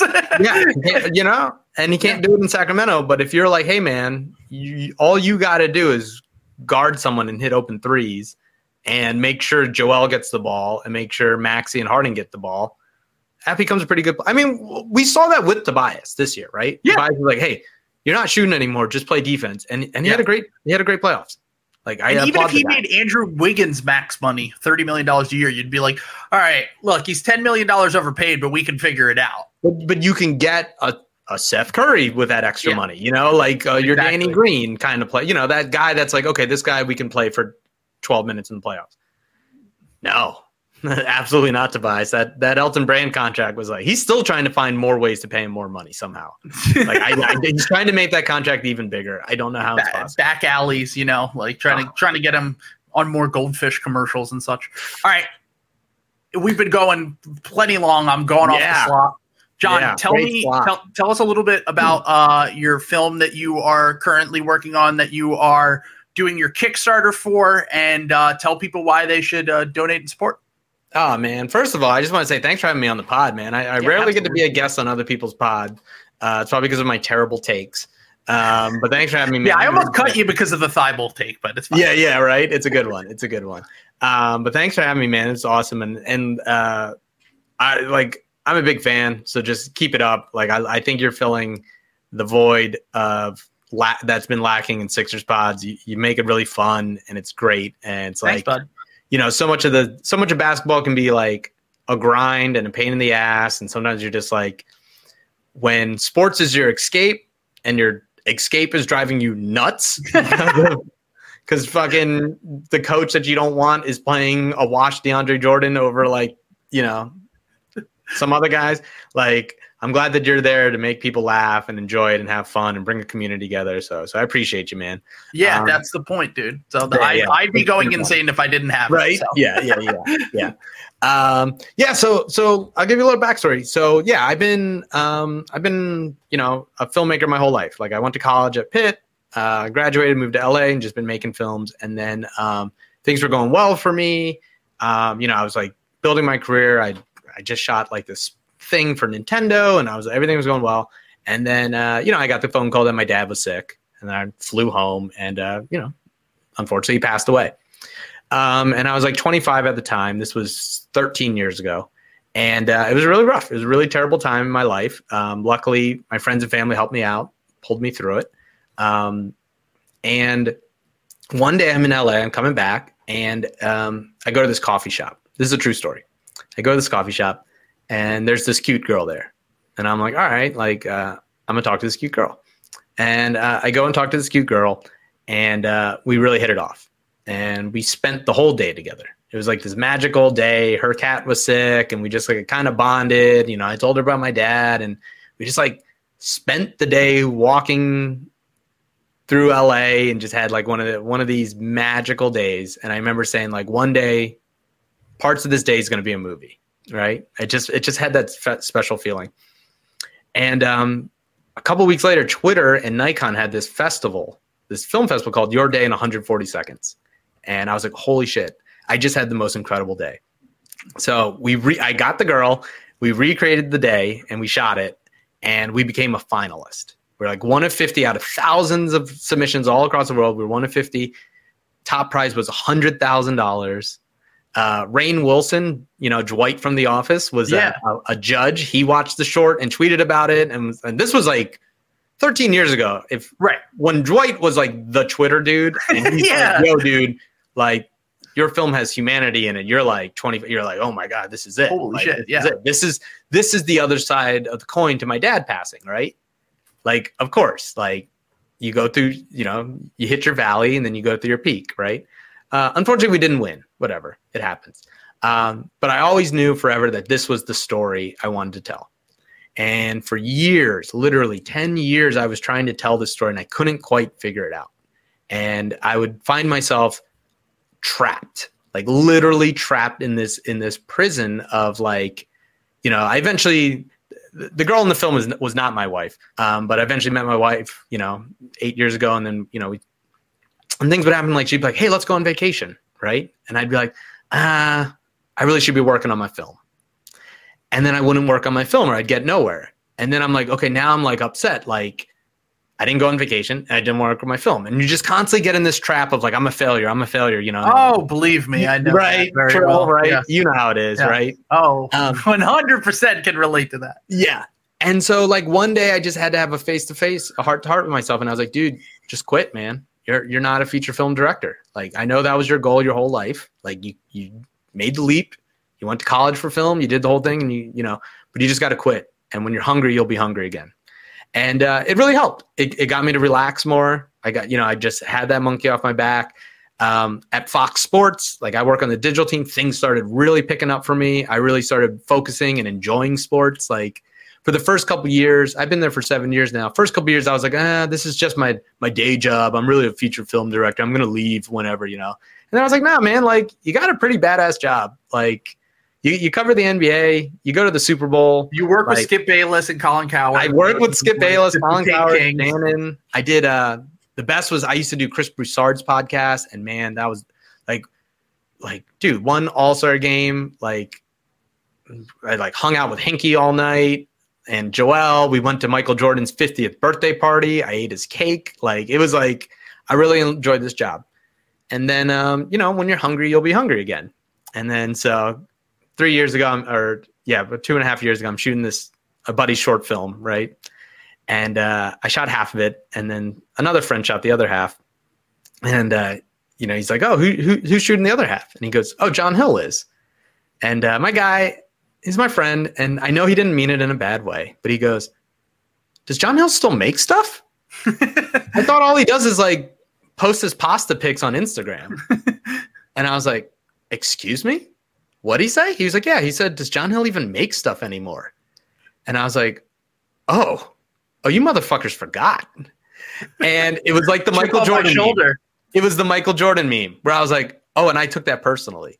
So then I was like, that was your like, Jimmy Butler moment. That was my Jimmy. Yeah, I was basically You're not going to give me the 5-year max? Yeah. And so I faxed myself a letter that said, "I'm back." And then I paid a buddy to meet me once a week to help me write the story. Like to like be like, "Hey, okay, what's your opening act? Write that. Come back next week with the second part." And after 4 weeks, like you really got me there. And then I wrote the film in a month and I was really happy with it. And then COVID happened. So I was ready to shoot it, but then I couldn't. Okay. I was like, hey, you know what? In independent filmmaking, like this was, before the vaccine, before everything. I was like, I just got to pause. Like, look, you've waited 10 years. This COVID thing will be over in a month, right? Like so 2 weeks. We'll be back at work. We'll be fine. So anyway, long story short, that we're back. And at the beginning of this year, I was ready to start it, and we started. And it's been going great, man. So I got a bunch of private investors working on this film or donating money. And then the other half is this Kickstarter. And I love Kickstarters. I love crowdfunding. I love Patreons. Like we have one for the Super Hoopers. I just love the idea that a bunch of people who believe in you and want to support you can give you a little bit of money to make something big. And I just love that. Like so there's some people that feel weird about asking for money and being a Kickstarter and things like that. I'm like, no, man, like I'm trying to make a movie. You ever see the movie Before Sunset? No. Before Sunrise with Ethan Hawke? No, I've never seen that. Well, if your audience has, it's the Asian Before Sunset. It's a very personal film. It takes place in one day and it's based off that day. So the guy who loses his dad, he comes back to LA. He, he's hoping to do this comedy show. There used to be my friend Matt Bronger. He's a comedian. He used to throw. Oh yeah, so great guy, funniest guy. I used to work in the comedy industry. So. Oh really? Oh, okay. In New York for a few years. Oh okay. So he used to do this backyard birthday party every year, and every year like whoever was in the show like got a TV show the next year. Like I saw Nick Kroll, Garfunkel and Oates, Tig Notaro, Kumail, Pete Holmes, all the hipster favorites. All the hipster favorites, like in my friend David Michelle's backyard doing a show. So the film is this guy, he wants to come back. He wants to do the show. He goes to the coffee house. He meets this girl. She lost her dog. They go on the day, kind of spending the day together as he tries to get ready for this comedy show. He goes to the show. He bombs. Like he tries to like during the day. They're like, no, dude, you ghosted us for like 6 months. Where the hell have you been? And he's like, you sure you should be doing jokes like your dad just died? And he's like, oh, I got this. And he fails miserably. And then yada, yada, yada. He goes back to the show later in the night. And lo and behold, he gets a chance to go on stage. And instead of hack jokes, he tells what is the true story of the last time I saw my dad alive. And that's the movie. It's a small, simple film. It's a comedy, believe it or not. It sounds dramedy-ish. I would say. Yeah. I mean, which I love. I personally, those are like I am a sucker for like literally anything that is like indie, quirky, like dramedy stuff. Like I'm for that. So. Yeah. I always like to say my stuff is comedy with heart. Like you're gonna laugh. There's a lot of fun characters, a lot of weirdos in there. Like it's definitely like the way that, my dad taught me was like, my dad was the guy who made jokes at funerals. Like when his dad died, my dad was like roasting him. You know what I mean? It was like okay, like we were gonna laugh. Yeah, no, I get it. That's how we cope. Yeah, that's how we cope. And that's my entire family does the same thing. And I think that's the best way, right? Like I always tell people, like, dude, when I die, you better make fun of me like all the time. Yeah. Like I want you to rip me apart. You know what I mean? Like have me on. Like when I die, Trill, like every year, have me on as a guest, and then just have it be a blank episode and be like, John, I think you're on mute. John, you're on mute. I'll send you a text like Jason Tatum did to Kobe Bryant. Yeah, do that, please. So yeah, man, we're super excited. I got a great crew. We just casted the 2 leads. We're really excited, and we're raising money, man. So we have to hit 40K. I think in like 12 days, maybe 10 days by the time this comes out, and it's all or nothing. So if we don't get the money, we don't get the movie. But the amount of people who have come out of the woodwork in my life has been like insane. Like I had an elementary school teacher. He was my favorite teacher. He passed away. His daughter I knew in high school, she saw the Kickstarter, wrote me and was like, you know what? I know my dad would donate. Like he cared about you. And like, for like, I have this thing, it's like when you lose a parent or something, like I call it the club. You're in this club, which is painful, and everyone knows. Cause it's like, oh, okay. Yeah. Like my wife's never going to meet my dad. That's just it. She's only going to know about him through stories or, and I grew up in a world without digital cameras, so there's only a few photos of him, right? There's no tapes of him, kind of thing. Jesus. So like, I think we're hoping to try to make a movie that is like, for anyone who's lost someone, anyone who's gone through some struggles, and like, hopefully we can look, I'm nothing can change it. There's nothing you can say to someone who loses a parent to make it feel better. But if you can distract them for a little bit, and hope to get them to kind of see a different side of it and laugh, like then I think I've done my job. So that's what we're trying to do. So if any listeners wants to help, you can go to abovethecloudsfilm.com. There's a link there. Trill said he'll put it in the description. Please support it if you can. It sounds great. Honestly, I can't wait to watch it after you guys make it because you will hit your goal. I guarantee you. It's really cool to see the support that you guys have got for just people coming out for you and donating and everything. And I really hope that you guys do reach it so that we can watch the movie, dude. Dude, thank you, man. And my cinematographer, I went to college with him. He's my best friend. He shot a lot of I Think You Should Leave. Oh, nice. There we go. He does There's that. A connection. He does. He shot all the comedy stuff in LA. Comedy Bang Bang, Sarah Silverman. He did SNL this year, the first half. Nice. So it's going to look incredible. We got the music producer has produced for Mac Miller, Kendrick Lamar, J. Cole. He's my buddy from college. Nice rec. The actors are incredible. So I think it's the horse to bet on. I wouldn't bet on the Sixers and Doc Rivers. Maybe don't listen to me on Warriors in 5. But this film, I think this is the one to bet on. So. All right, dude. And if you can't financially support, that's cool too, man. I get it. Retweet it, share it, retweet it, and just like just mentally in your head, give good vibes across the way. There you go. Because there's a lot of Philly references in there too that I think people get. So. Oh, Philly people. They literally only like Philly things. So yes, exactly. So this is. I had an old boss who was from England, and whenever she was like kind of a public figure, and we would put her onto the news, and they were like, "Yeah, kind of play down your English accent a little bit, because people in Philly only like Philly people." Yeah. That's very true. But, that is very true. Once again, thank you, John, for coming on. I really appreciate it. Guys, go support John's Kickstarter. The link is in the description. And I can't wait to have you on next time. And hopefully next time you're on, you're making the film or it's already out and we can watch it. Awesome, man. Appreciate you, brother. All right, bud. Peace.